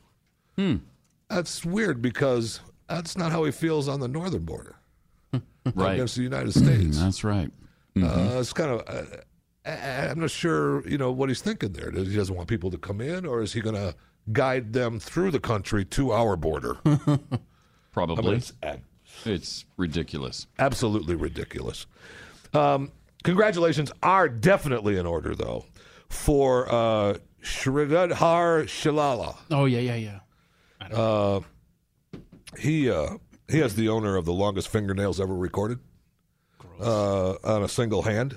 Tell me he just cut them off. Oh, what? After 66 years. You can't be doing that. If you're watching on Blaze Television, you'll get to view some of the fingernail cutting. Stop it. Stop it. And people are eating lunch. How good they are and how good they are. He's been growing them since he was 14, 1952. No. They put together they're as long as the length of a London bus. No. End to end. And how did you get around with that? He did it on his left hand. So his right hand was clipped, and he became a photographer. And they had him a special handle that he could take pictures with. This is with his camera, so he made a living. He can't move his fingers or his hands now on his left hand where the fingernails were. Because they're in too much pain and they've bent over and he had to carry around the nails forever. What a freak! They were so heavy, so he cut them off, and they're going to be displayed. Now, those of you that don't think the Blaze Television is enough and you wanted to see them in person, you can go to Times Square and Ripley's Believe It or Not. They're going to be on display there. I just wish that I walked through there every day. Still, I mean, when they showed him walking around, they showed some footage and him standing and how they all circled up and carried and everything. Oh, gross! If you need a saw to trim your nails, you've let them go a little too long. A little too long. More congratulations. This news is congratulation news. What do we got? This news is congratulation news. The Navy is now going to allow women to wear ponytails and lock hairstyles. It's reversing a policy that forbade women from letting their hair down. Chief Naval Operations Administration John Richardson said it makes the Navy more inclusive. Isn't that good? I mean, congratulations, many black women had asked for the changes to the female grooming standards, and during when it was announced, the new policy during a Facebook Live event, LaToya Jones, Yeoman First Class, the new standards went into effect on Wednesday. She was very happy. They're all very happy. Lock hairstyles or rope-like strands are also now allowed. Wider hair buns, too. They can wear ponytails while they're in their uniform. Good for them. And if you think to yourself, well, now that's kind of stupid, and really this should follow the regulations like everybody else, but you should take into account that one captain, Thurber Kent, a senior member of the working group that recommended the changes, she said that she recalled being told to take out her braids early in her career. And because of the texture of her hair, it stood straight up, and it was a very embarrassing moment that stays with you. How horrifying. So, That's horrifying. It wasn't enough for her to leave the Navy. Well, she's made a career out of it as a captain and a senior member. But she's still... You can't. How long can your fingernails be in the Navy? They cannot be that. They cannot be my man's length. No way. No way. They cannot be that long. The Emmy Awards were just the Emmy nominations were just released. And I went through them real quickly to see what they were. But TV? Yeah. Okay.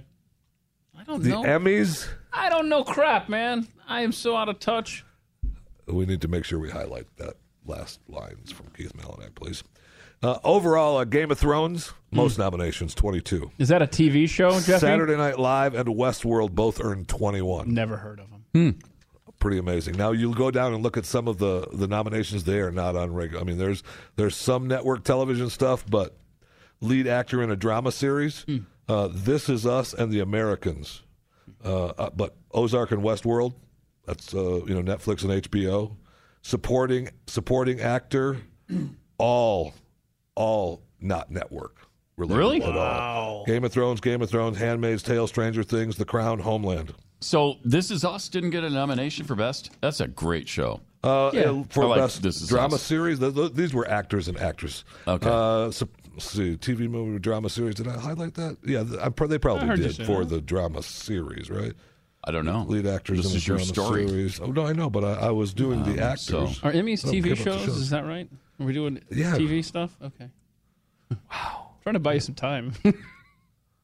Yeah, an Emmy but I've run out of options. It's for TV, Keith. I think we've established that now. Drama series, The Americans, Game of Thrones, Crown, Americans, Handmaid's Tale. Game of Thrones, Crown, Handmaid's Tale, Stranger Things, This Is Us. This Is Us. Yeah, okay. So it was Westworld. nominated. And Westworld. So for drama series. So Americans 7. and This Is Us are the two network ones that are making the lead. Have you ever watched This Is Us? Yes, it's actually really good. I was forced to watch a really few good. episodes with my wife, and then I kind of lost a little interest. But I get updated from her, so I'm aware of a little bit of what happens. Okay, it's okay. I've got a number of shows on my plate right cry? now. Have you cried? Ooh, do you cry though? I let myself. If I get into a show enough, I let myself cry. Yeah, I'm not too big of a man to deny that. Has the zombie show ever made you cry? Has the zombie show ever made you cry? Hey, it's not a zombie show. Okay, well, whatever it's called, Walking Death or something. I don't know. They kill Walking Dead on the Emmys. They never get any awards for The Walking Dead. Really? It's been one of the biggest shows on cable television forever. They get nothing. Really? Yeah. Not even for makeup? They don't. That's what they get is the makeup usually. Wow. But no actors. None That's of it. surprising because I hear so much about it. I know. We got plenty of Florida news. I got Florida news. That could be any day of the week. This is all Florida news. This is all Florida news, though. Good stuff. The only reason this story caught my eye is because I can't believe that nobody just went up to see if the guy was okay, if it's a real story. They posted a picture. A lady posts a picture of a guy presumably naked, tied to a tree with the camera pod in front of him, with the camera up on a tripod in front of him. And she claimed that she called the police, and the police never came. Okay, and you can see the tweet from Brittany Donovan, who's just a reporter for the Jacksonville news station, who shows the picture and tweets about it. The lady who posted the picture said that she reported the incident because of indecent exposure. And they've interviewed all these people. The police haven't responded whether they actually responded to the reporter, whether they actually showed up or not to investigate. But if you were on a beach and you said, hey, there's a guy over there tied to a tree naked with the camera in front of him, okay, would you, A, call the police and leave? B, I don't know, meander over and see if he's okay before you did anything at all? Or maybe as you were calling the police, would you meander over?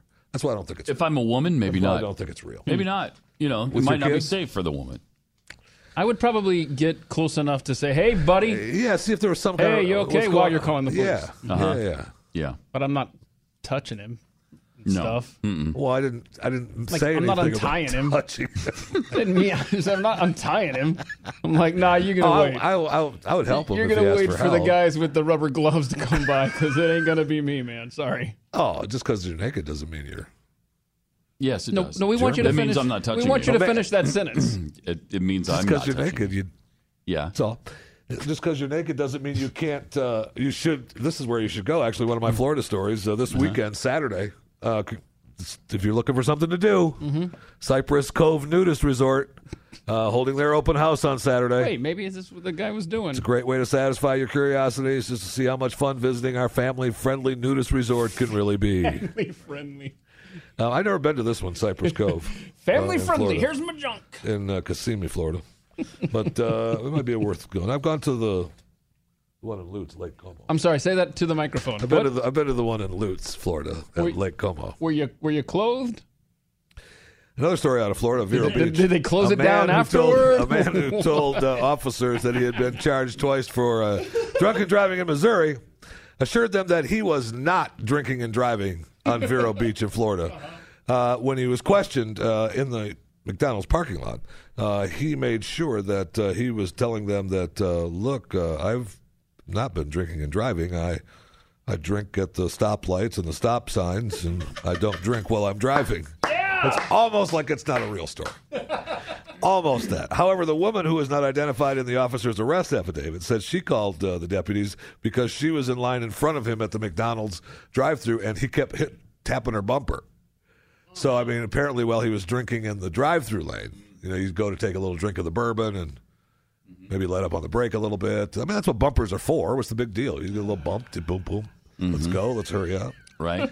The legal driving limit in Florida is 0.08. He was 153 and 147 on the road and in the police department. So he was about a half a pint of whiskey in him at the time. And he did not, they asked him about it for his driver's license. He said that he never had one in Florida. And apparently he never had one in Missouri either, so he's in jail. Do you need one in either of those states? I think so. Oh. I think you do, yeah. Okay. For Florida, well, I know for a fact, you know what? I know for a fact you do in both. Really? Yeah. Florida, you have to have a driver's license. Missouri, you have to have a driver's license. Picky. Wow. I know. There might be some other states out there that don't, but... Who is the government to decide whether I'm a good enough driver or not? Who are they? Thank you. Thank you. And I'll leave you one last Florida story. For those of you that were asking me, stop asking. He's okay. The elephant that Michael Jackson had at Neverland, who's been in the zoo in Jacksonville, Florida, all this time, since '97. He's okay. He's back into his cages. He got out for a little while. Somebody left the back gate open. He was out wandering around having a few snacks. Yeah. And it's okay. He didn't hurt good. No one got hurt, and neither did the elephant didn't get hurt. I'm very, very relieved. Thank you for that information. Yeah, well, I'm just trying to help. Now I want to tell you a little something about earwax. All right? Oh. All right. If you have the world's longest fingernails, there's no way you're getting those in your ears. There's no way they're getting those in your ears. Those long-ass fingernails. If you do, they're going in one side and coming out the other ear, which probably isn't good. What do you got? I got the kid. Oh, the system? Yeah. Oh, that's nice. All right, so when your ears are clean, it's a beautiful thing. You get to hear. They don't hurt. They're not uncomfortable. They don't itch. And you don't have to keep saying, what? What? Turn that up. Turn that up. Now, many people try to use cotton swabs. No. Many people try to use long fingernails. No. Don't do it, okay? You use the candle, right? You put the candle in your ear and just set the stuff on fire. Light it on fire, right? And then it melts everything. Some people do. What you're supposed to do, though, is you put the candle on a plate. So that you put the plate up, so the candle is in your ear and the plate is sitting on the side of your face. Really? So the wax lands. That's a good idea. So the wax, because the wax lands on the plate. That's a good idea. Yeah. Except no. You don't want to. If you put the candle in, the wax just hits your head, and trust me, that hurts. Huh? The WaxRx system is a method. It's a method physicians trust the most, and it's just like the system they use in their offices. Check it out now. Doctor-developed WaxRx system. Softening drops that break down the earwax inside. Is this the softening? Oh, there's the refill. Mm-hmm. Okay. Oh, this is the softening drops right here in a little bottle that comes in a box, and it's got the engineered pump fitted with a unique tip. Mm-hmm. Put it in the air, flushes it away. Finally, the conditioned formula soothes to make the ultimate complete earwax removal system. Go to usewaxrx.com and order your reusable earwash system today. Offer code RADIO. You know why you want to use the offer code? Because if you use the offer code RADIO, usewaxrx.com, this particular box, probably inside another box, comes right to your house. Usewaxrx.com, offer code RADIO, usewaxrx.com. Pat Gray, Unleashed. The Blaze Radio Network.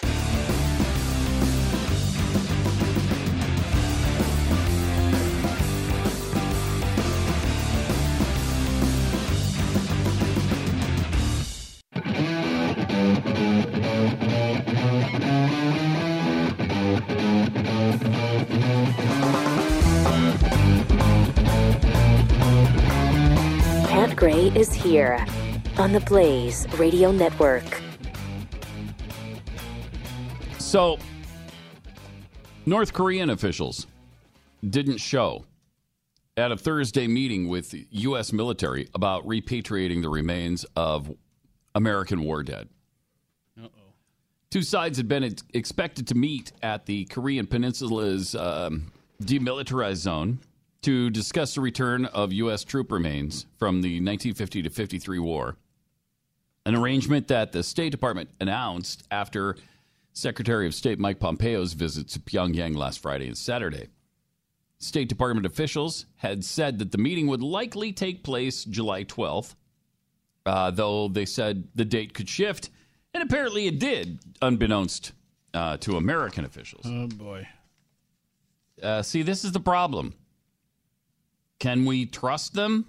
I think pretty clearly we can't. From the State Department, they said we were ready. It just didn't happen. They didn't show. In a statement released to reporters, South Korea's foreign ministry said that North Korean military officials were now seeking a meeting with their U.S. counterparts on July 15th. So 3 days from now. Oh, okay. I'm sure it'll happen. Mm-hmm. I mean, how difficult is this process to repatriate the remains of soldiers from a war, 65 years ago? Come on now. How tough is that? And if they can't do just that, then you can't trust them to do any of it. Can you? I mean, you can't trust that they're going to denuclearize. You can't trust anything they say, I don't think. They got no honor. And they can't be partners in this, and so, you just keep the sanctions on. Well, it was good effort, President Trump. Yeah. Well, we'll see. Yeah. I mean, it's not over yet, but I don't know. There's some signs that it's not looking very good. I mean, that seems like a rudimentary level issue that they could have really resolved and showed good faith. Yep. 888-900-3393. More Pat Gray Unleashed coming up.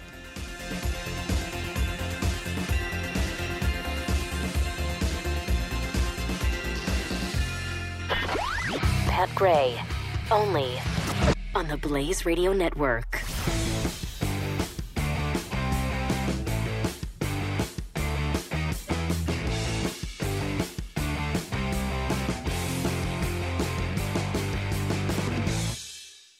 Hey, it's Pat, and you're listening to Pat Gray Unleashed. If you like what you're hearing on this show, then you should also check out the Glenn Beck program. Look for it wherever you download your favorite podcasts.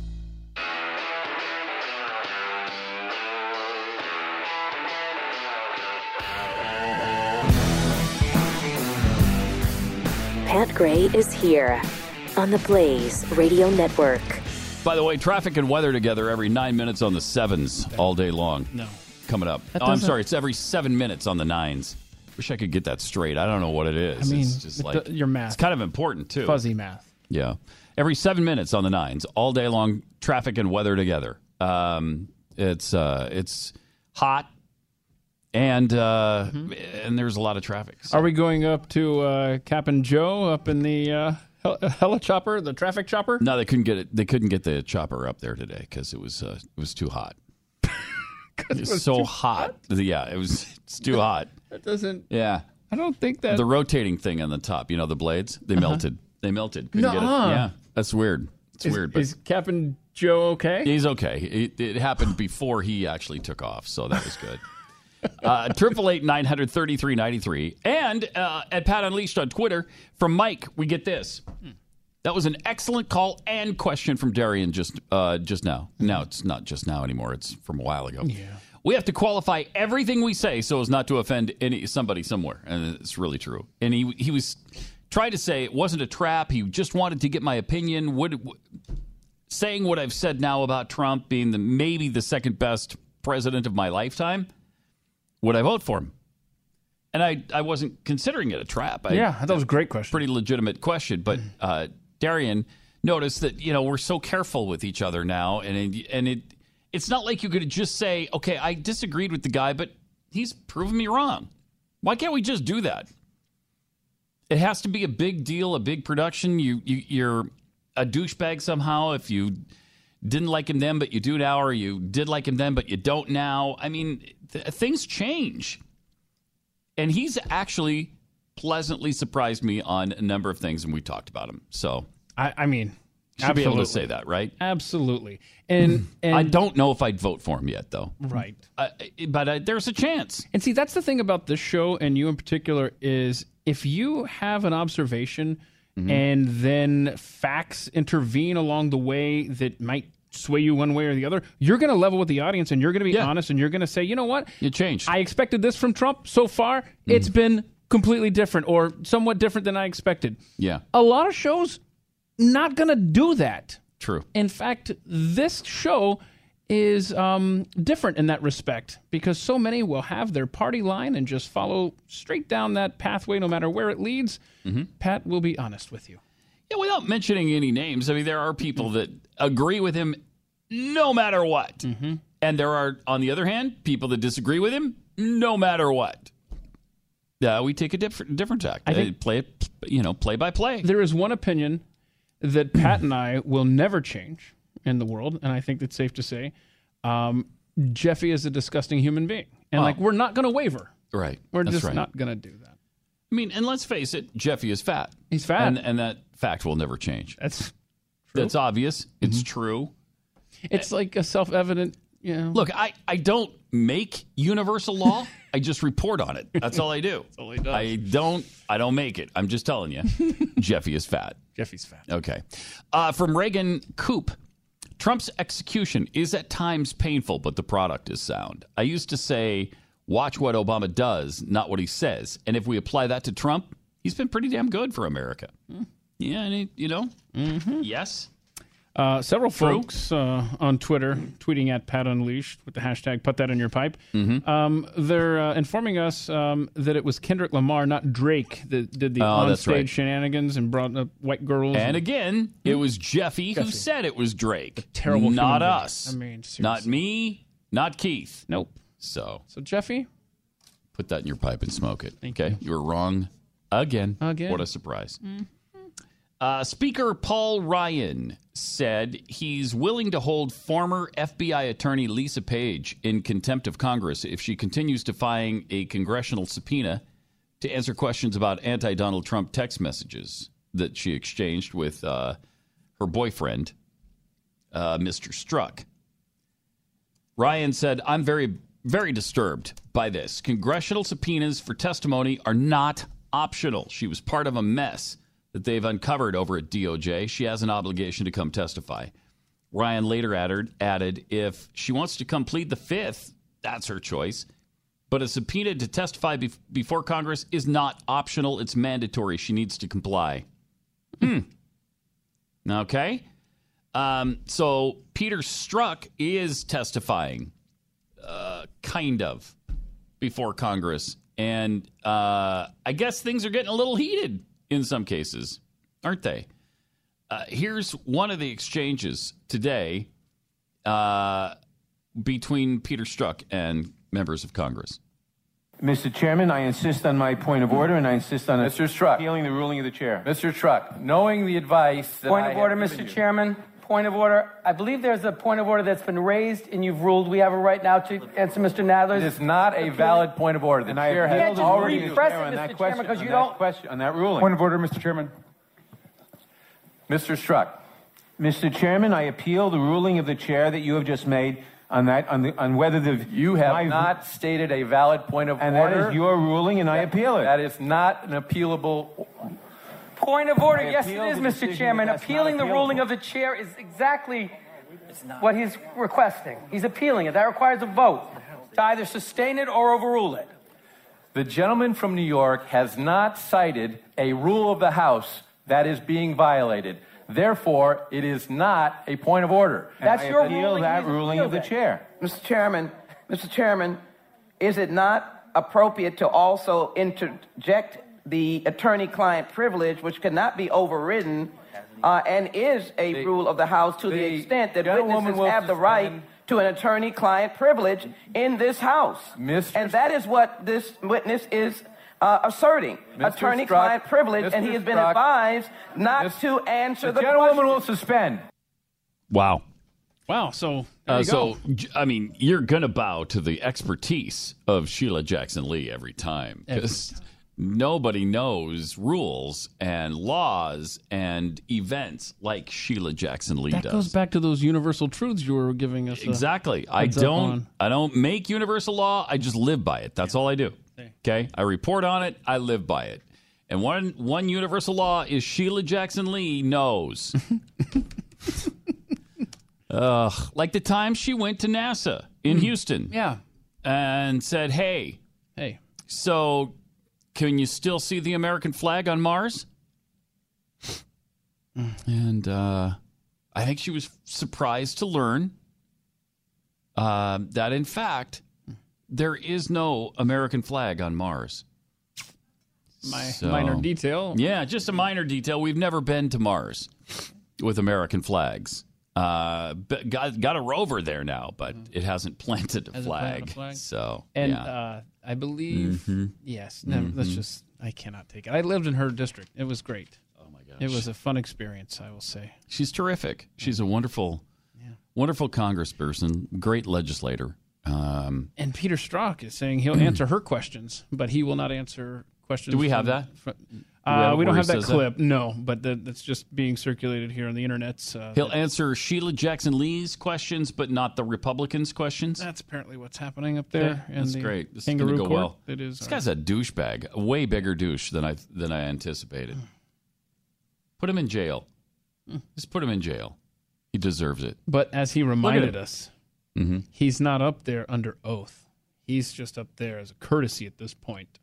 So we'll bring you back. Well, I mean, he didn't. I mean, they've never proved any bias against him, so that's the good thing. It's going well. I mean, it's the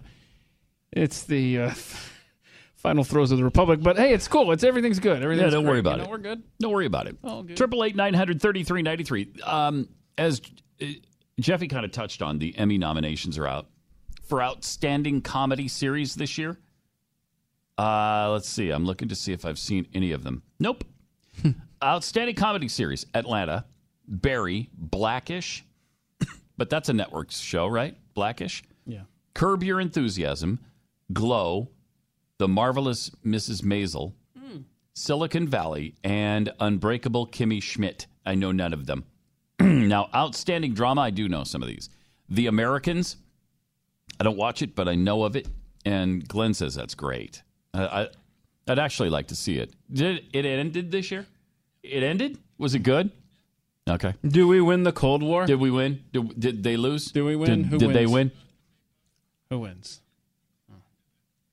Oh, man. Well, now he's just ruined the whole show for me. Well, good. I was You know planning what? to see. Did you hear it, too? I did not, and so thank you for not ruining it for me, but Thanks, Ron. I really like it when he tells me stuff. Yeah, he told me stuff. Didn't tell me anything. Okay, so The Americans, The Crown, Game of Thrones.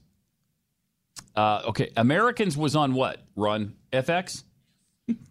Then you got The Crown, which is, anybody know? Netflix or Amazon? Boy, you're asking the wrong guy. Then you got Game of Thrones, which is Netflix.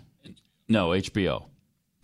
Then you got Handmaid's Tale, which is, anybody know? Handmaid's Tale? I think it's Amazon. Stranger Things, Netflix, and it's good. This Is Us, NBC. So that's the only main network, like actual network show that's nominated for Outstanding Drama. And This Is Us is good. And then Westworld was nominated this year. That's HBO. Huh. So the Keith Emmys are going to be Sunday Night Football, Monday Night Football, Thursday Night Football, Sunday afternoon early game, Sunday afternoon late game. Those are my top 5. And then I could throw in a couple of Food Network shows and Sports Center. Yeah, call it done. Yeah. So we're going to hold a special Emmys on Pat Gray Unleashed later date. Lead actor in a limited series or movie, Antonio Banderas in Genius Picasso. I saw a ton of commercials for that. Never saw the show, though. Darren Criss in the assassination of Gianni Versace, American Crime Story. That was FX. Benedict Cumberbatch, Patrick Melrose. I think that's on Amazon, but I'm not sure. Jeff Daniels in The Looming Tower, no idea. John Lennon, our legend, John Lennon. John Lennon's not back. I didn't mean to get your hopes up. He did not come back to life and get into a TV show this year. John Legend in Jesus Christ Superstar and Jesse Plemons' Black Mirror. Lead actress in a limited series or movie. Jessica Biel in The Sinner. Don't know where that was, but USA, it was good. All right. Laura Dern in The Tale. Also Michelle Dockery, Godless. Edie Falco, Law and Order, True Crime. The Menendez Murders. Oh, I wanted to see that. That looked like it might be good. Regina King in 7 Seconds and Sarah Paulson in American Horror Story, Cult. And then you got actor in a comedy series, supporting actor. I don't know any of them either. Lead actress in a comedy series, supporting actress. Are there any other just any dramas? Any Brooklyn Nine-Nine nods in there? I mean, is that the last thing you've watched on TV? Yeah, I'm way behind though. So Brooklyn Nine-Nine. Yeah, I love that show. Do you? Yeah. I mean, it's kind of... You literally do watch it? Yeah, it's jumped the shark, but I mean, it's still good. Haven't they all, though? Yep. Haven't they all? 888-900-3893. A week from today, you don't want to miss this incredible broadcast. If you want to possibly make a small fortune, or maybe a really large fortune with cryptos, got some free investment training for you. Go to BeckCryptoShow.com and register for Glenn's special free live online investment training broadcast event a week from today, July 19th. During the event, Glenn is going to interview former hedge fund manager and #1 cryptocurrency trading expert Tika Tawari from Palm Beach Letter.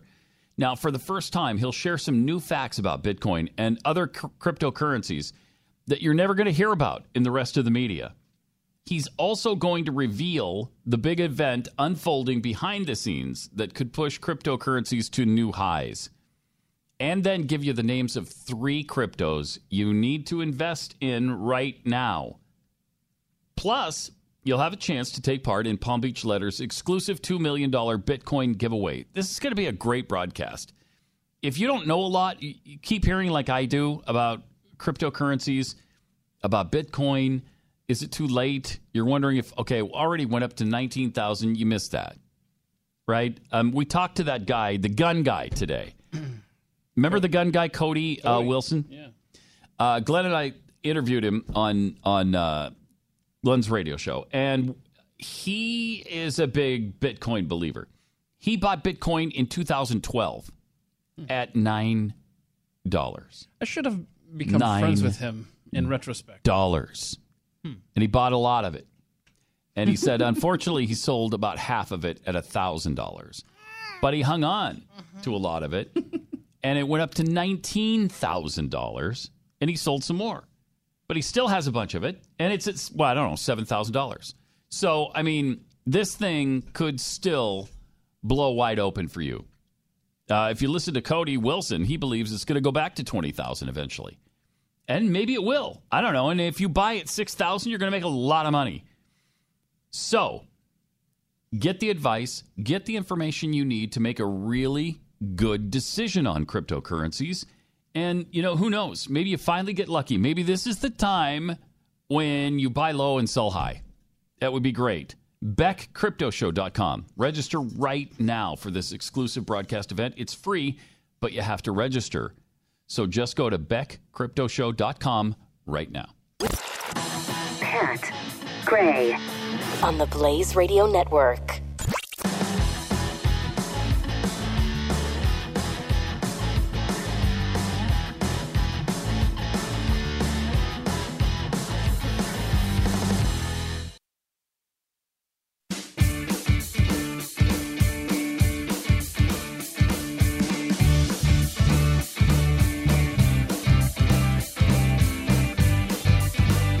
Gray returns on the Blaze Radio Network. 888-900-3393 is Pat Gray Unleashed.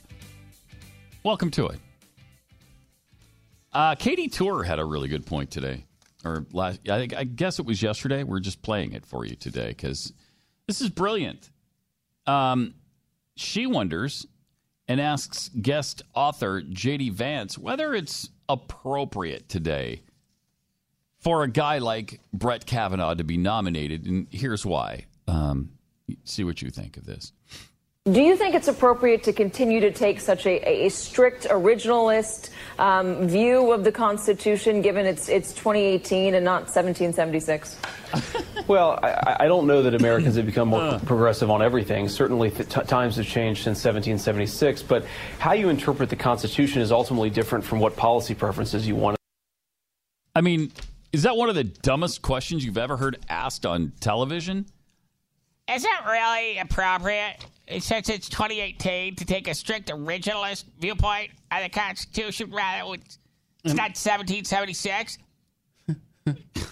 Okay, first of all, Ms. Brain Surgeon, the Constitution wasn't written in 1776. Okay, so there was nothing there in 1776 to be an originalist on. Okay, it was written in 1787. And then they started the confirmation progress, or the acceptance process, and it had to be accepted by the states afterwards. So that took until 1791 is when it was ratified.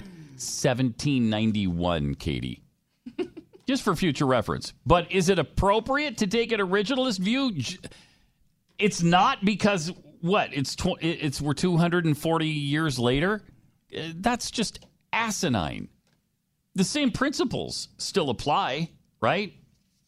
Do the same principles still apply or not? I mean, technology has changed, attitudes have changed, but principles and values are the same. If you believe in God, they're exactly the same as they were then. And that's what the founders based it all on. It's not like the Constitution came out of a vacuum. Something called the Ten Commandments contributed greatly to the U.S. Constitution. Is it really appropriate to take a strict originalist view of the Constitution when it's 2018? Oh, that's right. Because that's right. We've got 96 genders now. Of course not. You can't listen to you can't read the Constitution like it was written. It's a living, breathing document, Katie. It's running out of oxygen, though. Wow. I mean, that's just stupidity on a scale that's hard to even believe. I mean, what are you doing on television? Seriously, if you're that stupid. It's amazing to me. 888-900-3393. Also, Paula White is in some trouble, and I don't think she should be. She is a spiritual advisor to Donald Trump. And she said Jesus Christ never broke immigration laws, and if he had, he wouldn't be fit for the title of Messiah, right? Because the Messiah wouldn't break the law. That's what she was saying. So a Messiah can't break the law. You got to be perfect. For God to continue to be God, he has to be perfect. And what she's saying here is, if he's breaking laws, that makes him not perfect and thus unqualified to be the Messiah. That's why he wouldn't break the law. She made the comment during an interview with the Christian Broadcast Network, during which she was discussing her recent visit to an immigration detention center in Virginia. She was asked whether her visit brought to mind any biblical scripture. Her answer? I think so many people have taken biblical scriptures out of context on this to say stuff like, well, Jesus was a refugee. This is so good, I think. And yes, he did live in Egypt for 3.5 years, but it wasn't illegal. If he had broken the law, he would have been sinful, and he would not have been our Messiah. You don't agree with that, Keith? Keith, I'm seeing you grimace. That must mean that you do not agree with Paula White. I actually do. I agree with their assessment of the laws of the time and how they relate to immigration. What I disagree with is... You don't think if he broke the law, that would have been sinful? That's a premise that I think you could apply differently. I'm not applying it to this case, but just that blanket statement that you can't break the law and because that's sinful and therefore you can't be the Messiah. I don't know. Was it sinful to sit at the counter at Woolworths? I mean, I think there are laws that you could break and still not be sinful. I don't know that the government is always the best arbiter of what is and is not. Yeah, in the case of a discriminatory law like that, yeah, that's a little bit different. Jim Crow laws, for instance. Sure. That's why I say, yeah. In that context, I totally agree. Yes, that's the context I'm talking about. Just the statement of it's sinful to break the law, I disagree. So that's me. There's some there's some wiggle room on. I think there are laws that are just that are bad laws. Yes, throughout time. And so, was it legal for Jesus Christ to overturn the tables at the temple? Probably. It was at least against the temple rules. That wasn't sinful, was it? No. So, I don't know.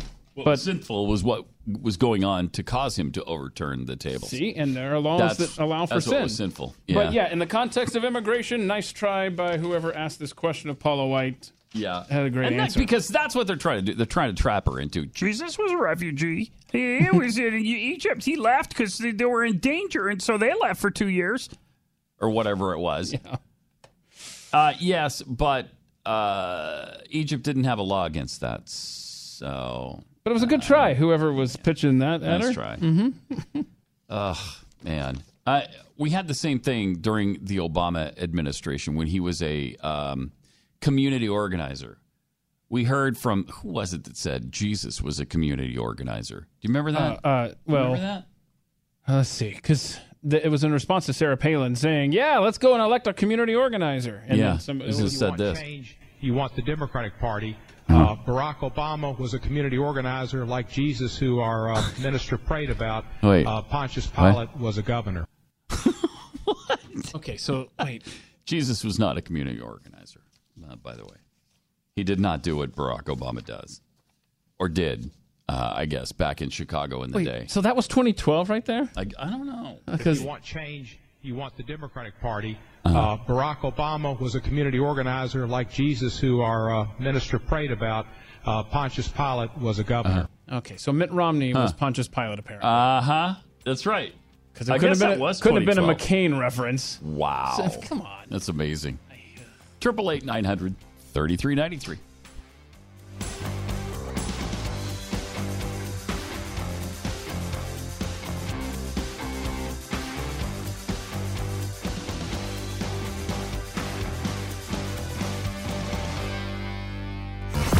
Pat Gray, the Blaze Radio Network.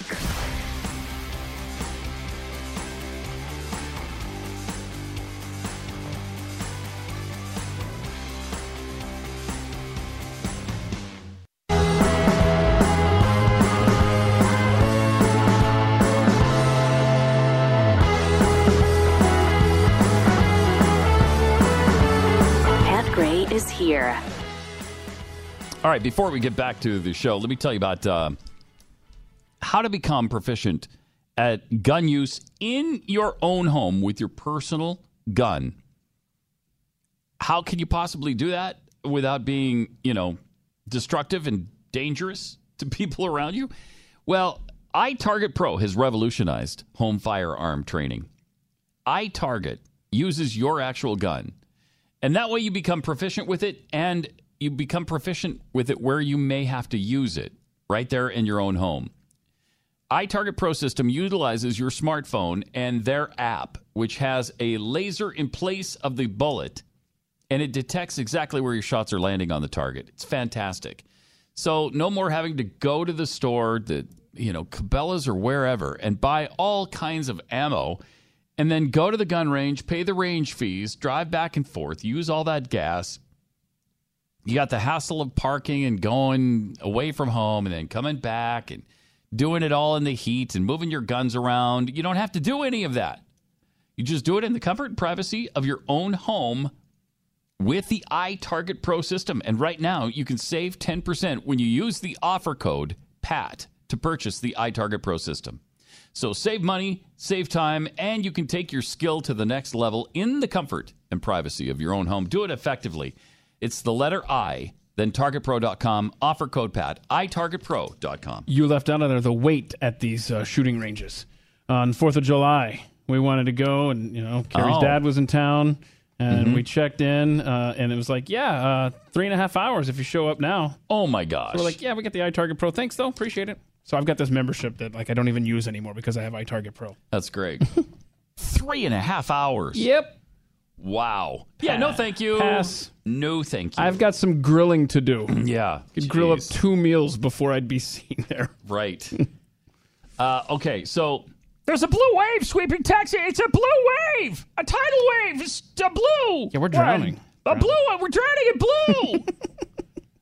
Beto O'Rourke raised $10.4 million in the second quarter of 2018, again outpacing Ted Cruz by a lot. Now, to me, okay, so what? I mean, I don't know if maybe Ted isn't taking this seriously enough. I just don't think that's the case. I just think people feel like, well, Ted Cruz is going to crush this guy. And I hope we're right about that, because you can get complacent. Ask Joe Crowley in New York. He got complacent and he lost. So I don't want that to happen, but I also don't believe the blue wave is sweeping Texas right now with Beto O'Rourke. The El Paso representative, again, vastly outraised Ted Cruz, who took in less than half. He brought in $4.6 million during the same time period, compared to $10.4 million for O'Rourke. The Irish American with the Hispanic nickname. His name is Robert Francis O'Rourke. There's nothing Hispanic about this guy. Can we get over it? No. You recall when the unions tried to stop what Scott Walker was doing in Wisconsin with the teachers union, I don't know, 5-6 years ago? And they pumped all this money in there, and they had it handed to them. And, boy, it really hurt. It really hurt how much money they spent with no return. I think that's right. Probably what's going to happen here. It's just going to make man. this more painful for them, because they're going to not only lose the election, but they're also going to lose all that cash. So cash on hand, O'Rourke leads overall Senator Cruz, $14 million to $10.4 million. O'Rourke has now outraised Senator Cruz every period but one since he launched his Senate bid, which is going to make his loss even sweeter. Yes. In November. And see... Right? That's what we hope. I think the disadvantage, and I have no idea, I'm just assuming, is that the Republican Party, the establishment in D.C., hate Ted Cruz because he has called them out. They do. And it ultimately led to their loss of power to Donald Trump as a party. Because they refused to get behind the principled conservative, the constitutionalist, and Ted Cruz. And I just assume that they dislike him so much that they're probably not pumping a lot of money into his campaign. They're probably telling him, it's probably true. Hey, you know what? It's a safe seat. It's Texas. Whatever. We hate you. Yeah. And this is what's happening. Ted Cruz has proved the experts wrong in the past. Yes. I mean, I'll never forget when he first ran for office. What year was that? 6 years ago. Yeah, 2012. Yeah, it was just 2012. That's right. Because this is his first re-election campaign. So we had just gotten to Texas, and all of the Texas elites were saying, you guys are barking up the wrong tree supporting Ted Cruz. He's not going to win. He can't win. He can't beat David, what's his face? Dang it. Former... how quickly they fall, huh? I know. Cruz Dewhurst. Dave Dewhurst. Yeah, David Dewhurst. He was the pick of all of the... all the wealthy guys like Ross Perot.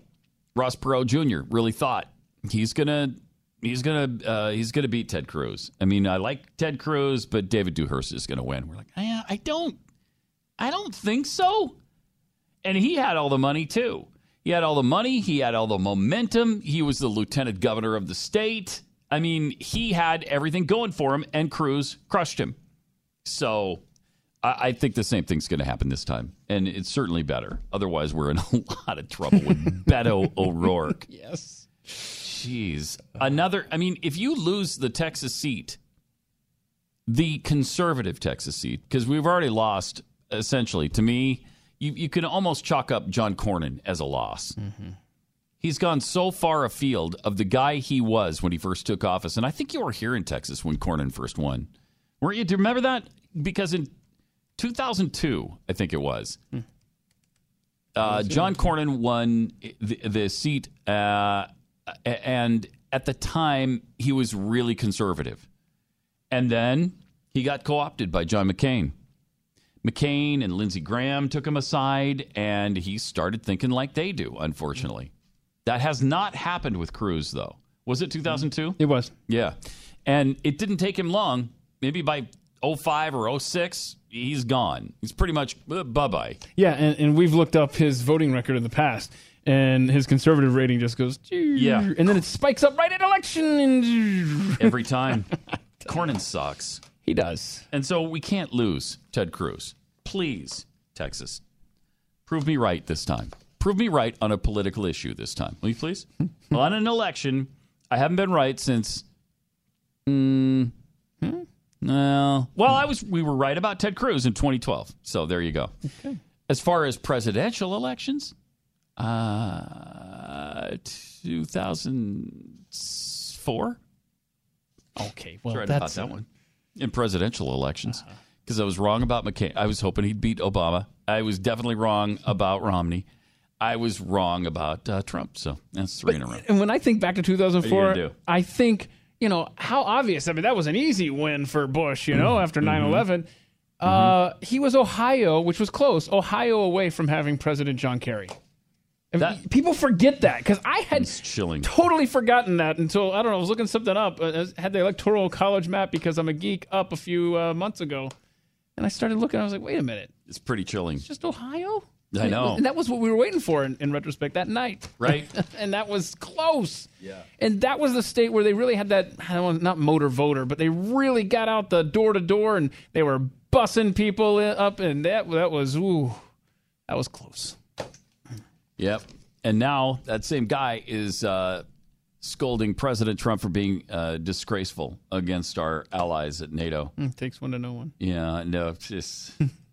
I mean, is there anybody more disgraceful than John Kerry? No. John Kerry, a guy who becomes Secretary of State after disparaging our troops in Vietnam, after accusing them of all manner of atrocities that he never personally saw himself. He just heard about from people. And it turned out many of the people he heard of these atrocities had never been to Vietnam. That's where we got the Winter Soldier hearing from John Kerry. Because he heard rumors about these things. Sure. And so he knew that these things had gone on. They had personally raped, cut off ears, cut off heads, taped wires from portable telephones to human genitals and turned up the power.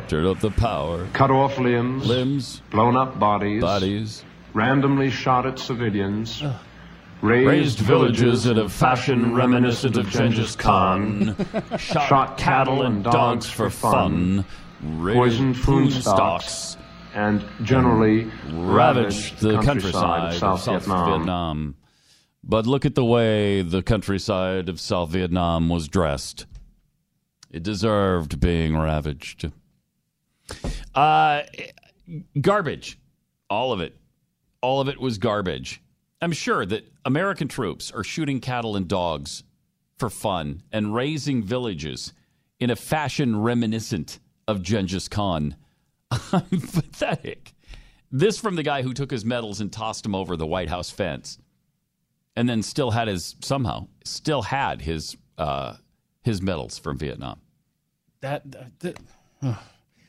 is the cruelest irony of America, is a man who can so blatantly lie about our troops, came this close to the presidency and ended up being our international Secretary of State. Representative to the world. Stinking Secretary of State. It's unreal. And then you talk about, the Purple Hearts he got for, according to people who were with him, in some cases, like a scratch. It was so bad. We used to do all the time you remember from It's a Wonderful Life when Zuzu at the end of the show says, "Look, Daddy, every time a bell rings, an angel gets its wings." So cute. That's right. That's right, Zuzu. Attaboy. Attaboy. So he's talking to Clarence the Angel, who just got his wings because the bell rings. So we decided that every time a bell rang, John Kerry gets another Purple Heart. Yeah, that's right, Suzo. Attaboy, John. Attaboy. Another Purple Heart, you say. You got a boo-boo on your leg? There's another Purple Heart, you say. There's a nice scraped knee. Get another Purple Heart, John. So true. But,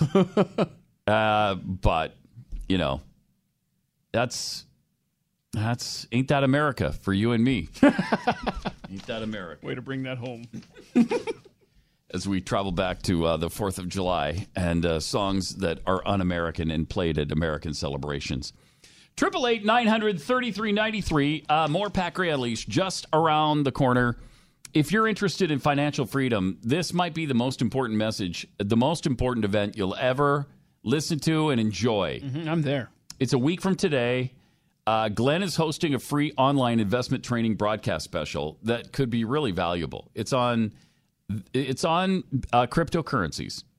No doubt, hopefully you've heard of cryptocurrencies. It's Bitcoin and things of that nature.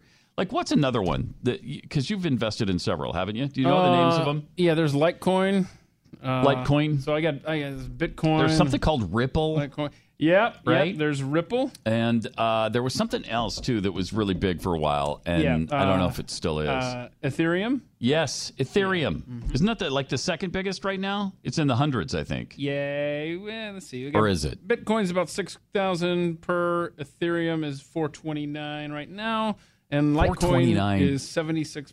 But see, but there's a lot. There are a lot out there. If you got into Ethereum early, it was 70 cents or something. It was probably less than that. I mean, Bitcoin at one point was 0.08 cents. Mm-hmm. I remember not investing in it back then. Yeah.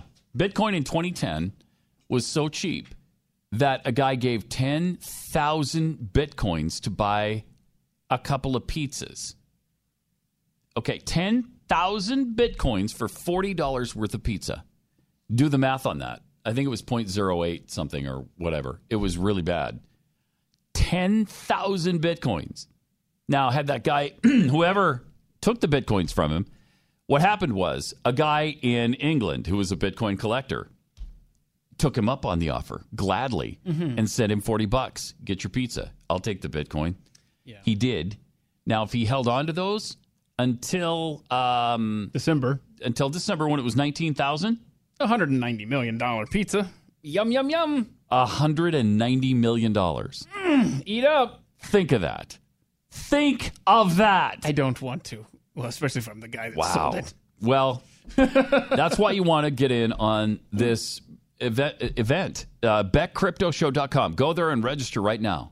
It's free, but you do have to register. Okay?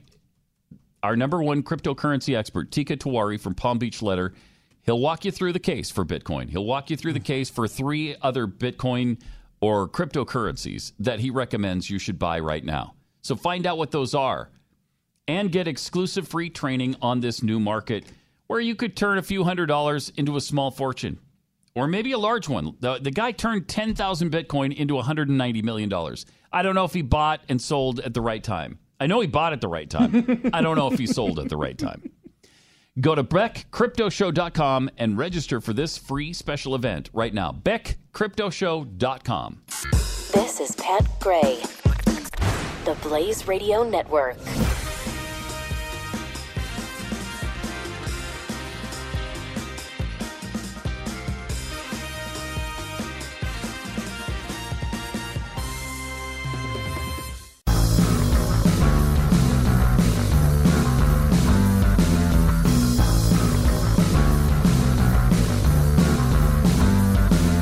Pat Gray returns on the Blaze Radio Network. Did you hear Cody Wilson? We interviewed Cody Rutledge Wilson, on Glenn's radio show today. That guy has changed.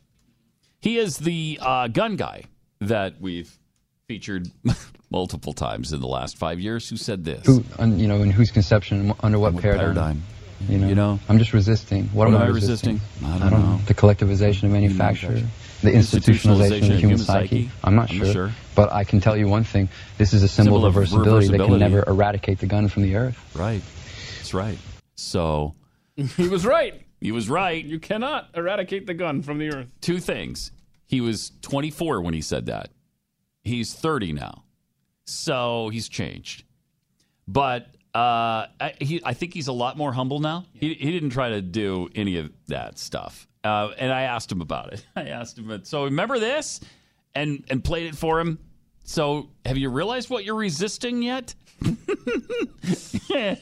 And he laughed. And he's more humble now. And he scored big with Bitcoin. I mean, really big with Bitcoin. Bought at $9. $9. So, what were you doing on that day when Bitcoin was at $9? I'm sure we were spending our time wisely. Oh, you know it. We were investing in stuff. Stupid kid was 24 years old when he did that. 24 years old when he bought Bitcoin at $9. But the other thing that happened to him is he won this really cool gun case. He really did kind of create this symbol of irreversibility where the gun cannot be eradicated from the earth now. Ammoland.com wrote an article, and it started out, Cody Wilson had a goal. That goal is to make all gun control irrelevant. Starting on July 27th of this year, his goal will come to fruition. The Department of Justice settled in a landmark case that will allow Defense Distributed, that's his company, to distribute the source files online for 3D printed guns up to 50 caliber. With 3D firearms printing becoming cheaper and better every day, this changes the landscape of the Second Amendment battle. The Ghost Gun Genie is indeed out of the bottle, as 3D source files will now be free. Free game for all to download. That's amazing. So he can do that now. And the other thing the Justice Department admitted was that the AR-15 is not a weapon of war. I don't know why they admitted that in this case, but they did. It's amazing. We got another important piece of news from the Department of Justice today. News that broke this morning was this would be Donald Trump's Department of Justice, okay? Mm-hmm. Not Barack Obama's, but look what Donald Trump's Department of Justice is opening up. They're reopening the investigation into the brutal murder of Emmett Till from 1955. Are they really? They are. They are. They don't. It appeared on a report. Is anybody alive? No. The two guys who confessed to the murder are dead. It doesn't list in the report why they're reopening it, just that they are. So maybe... That's interesting. So justice won't be served either way, but at least it sounds like... but you might have something... The truth will be on the record. Right. So Till was murdered. Does it remind us how Emmett Till was murdered? Because it was pretty brutal, right? Yeah, he was tortured to death. Yeah, and he was a 14-year-old Chicago kid. Mm-hmm. He was kidnapped, tortured, and murdered in 1955 after he allegedly, get this, whistled at a white woman in Mississippi. This is just, that's really, really sad, horrific case. The federal government reopened the case. A black teen whose grisly murder in Mississippi in 1955 after being accused of grabbing a white woman shocked the nation and helped prompt the civil rights movement. The woman's then husband and another man were charged with the murder, but acquitted later that year. Wow. And they are both dead, right? Yep. But they admitted it. They confessed to it in a magazine interview. Because it's an active investigation, the department can't provide any additional information at this time. Till was 14 years old when Carolyn Donham, 21-year-old shopkeeper, said the youth grabbed and whistled at her. 3 days later, his battered body was found in the Tallahatchie River. And that was where his mom wanted an open casket, so everybody could see how badly he'd been beaten. Horrific picture of that young man, and that really sparked the civil rights movement. More than 100,000 blacks paid their respects to him. 100,000 people. You forget what it was 1955. None of us, very few of us, were even born at the time. I certainly wasn't. And, obviously, Jeffy had been there for years and years and years. Yeah. But so that time period is so different. Mm-hmm. And things have changed so much that you just forget what that was like. And this is a decision to reopen this case of Jeff Sessions, I'd like to point out. Oh, the racist Jeff Sessions? Yeah, you know, the guy who's the guy who hates all people of color, doesn't he? Hell, he's from Alabama. Well, he's from Alabama. Obviously. Oh, Just man. A hater who hates all day long. That's where the sky's always blue, though, right? Uh-huh. I think, Lord, I'm coming home to you. Don't they love the governor? They, and that's another problem with the song. As a matter of fact, because you know who the governor was? It was George Wallace was the governor. Somewhat of a racist, but I think there's a message for Neil Young in that song too that I absolutely love. Thank you. I do too. I love the message because he wrote the song "Southern Man," where he was accusing all Southern men of being racists. Good stuff. And Ronnie Van Zant wrote, "Hey, we don't need you here anyway.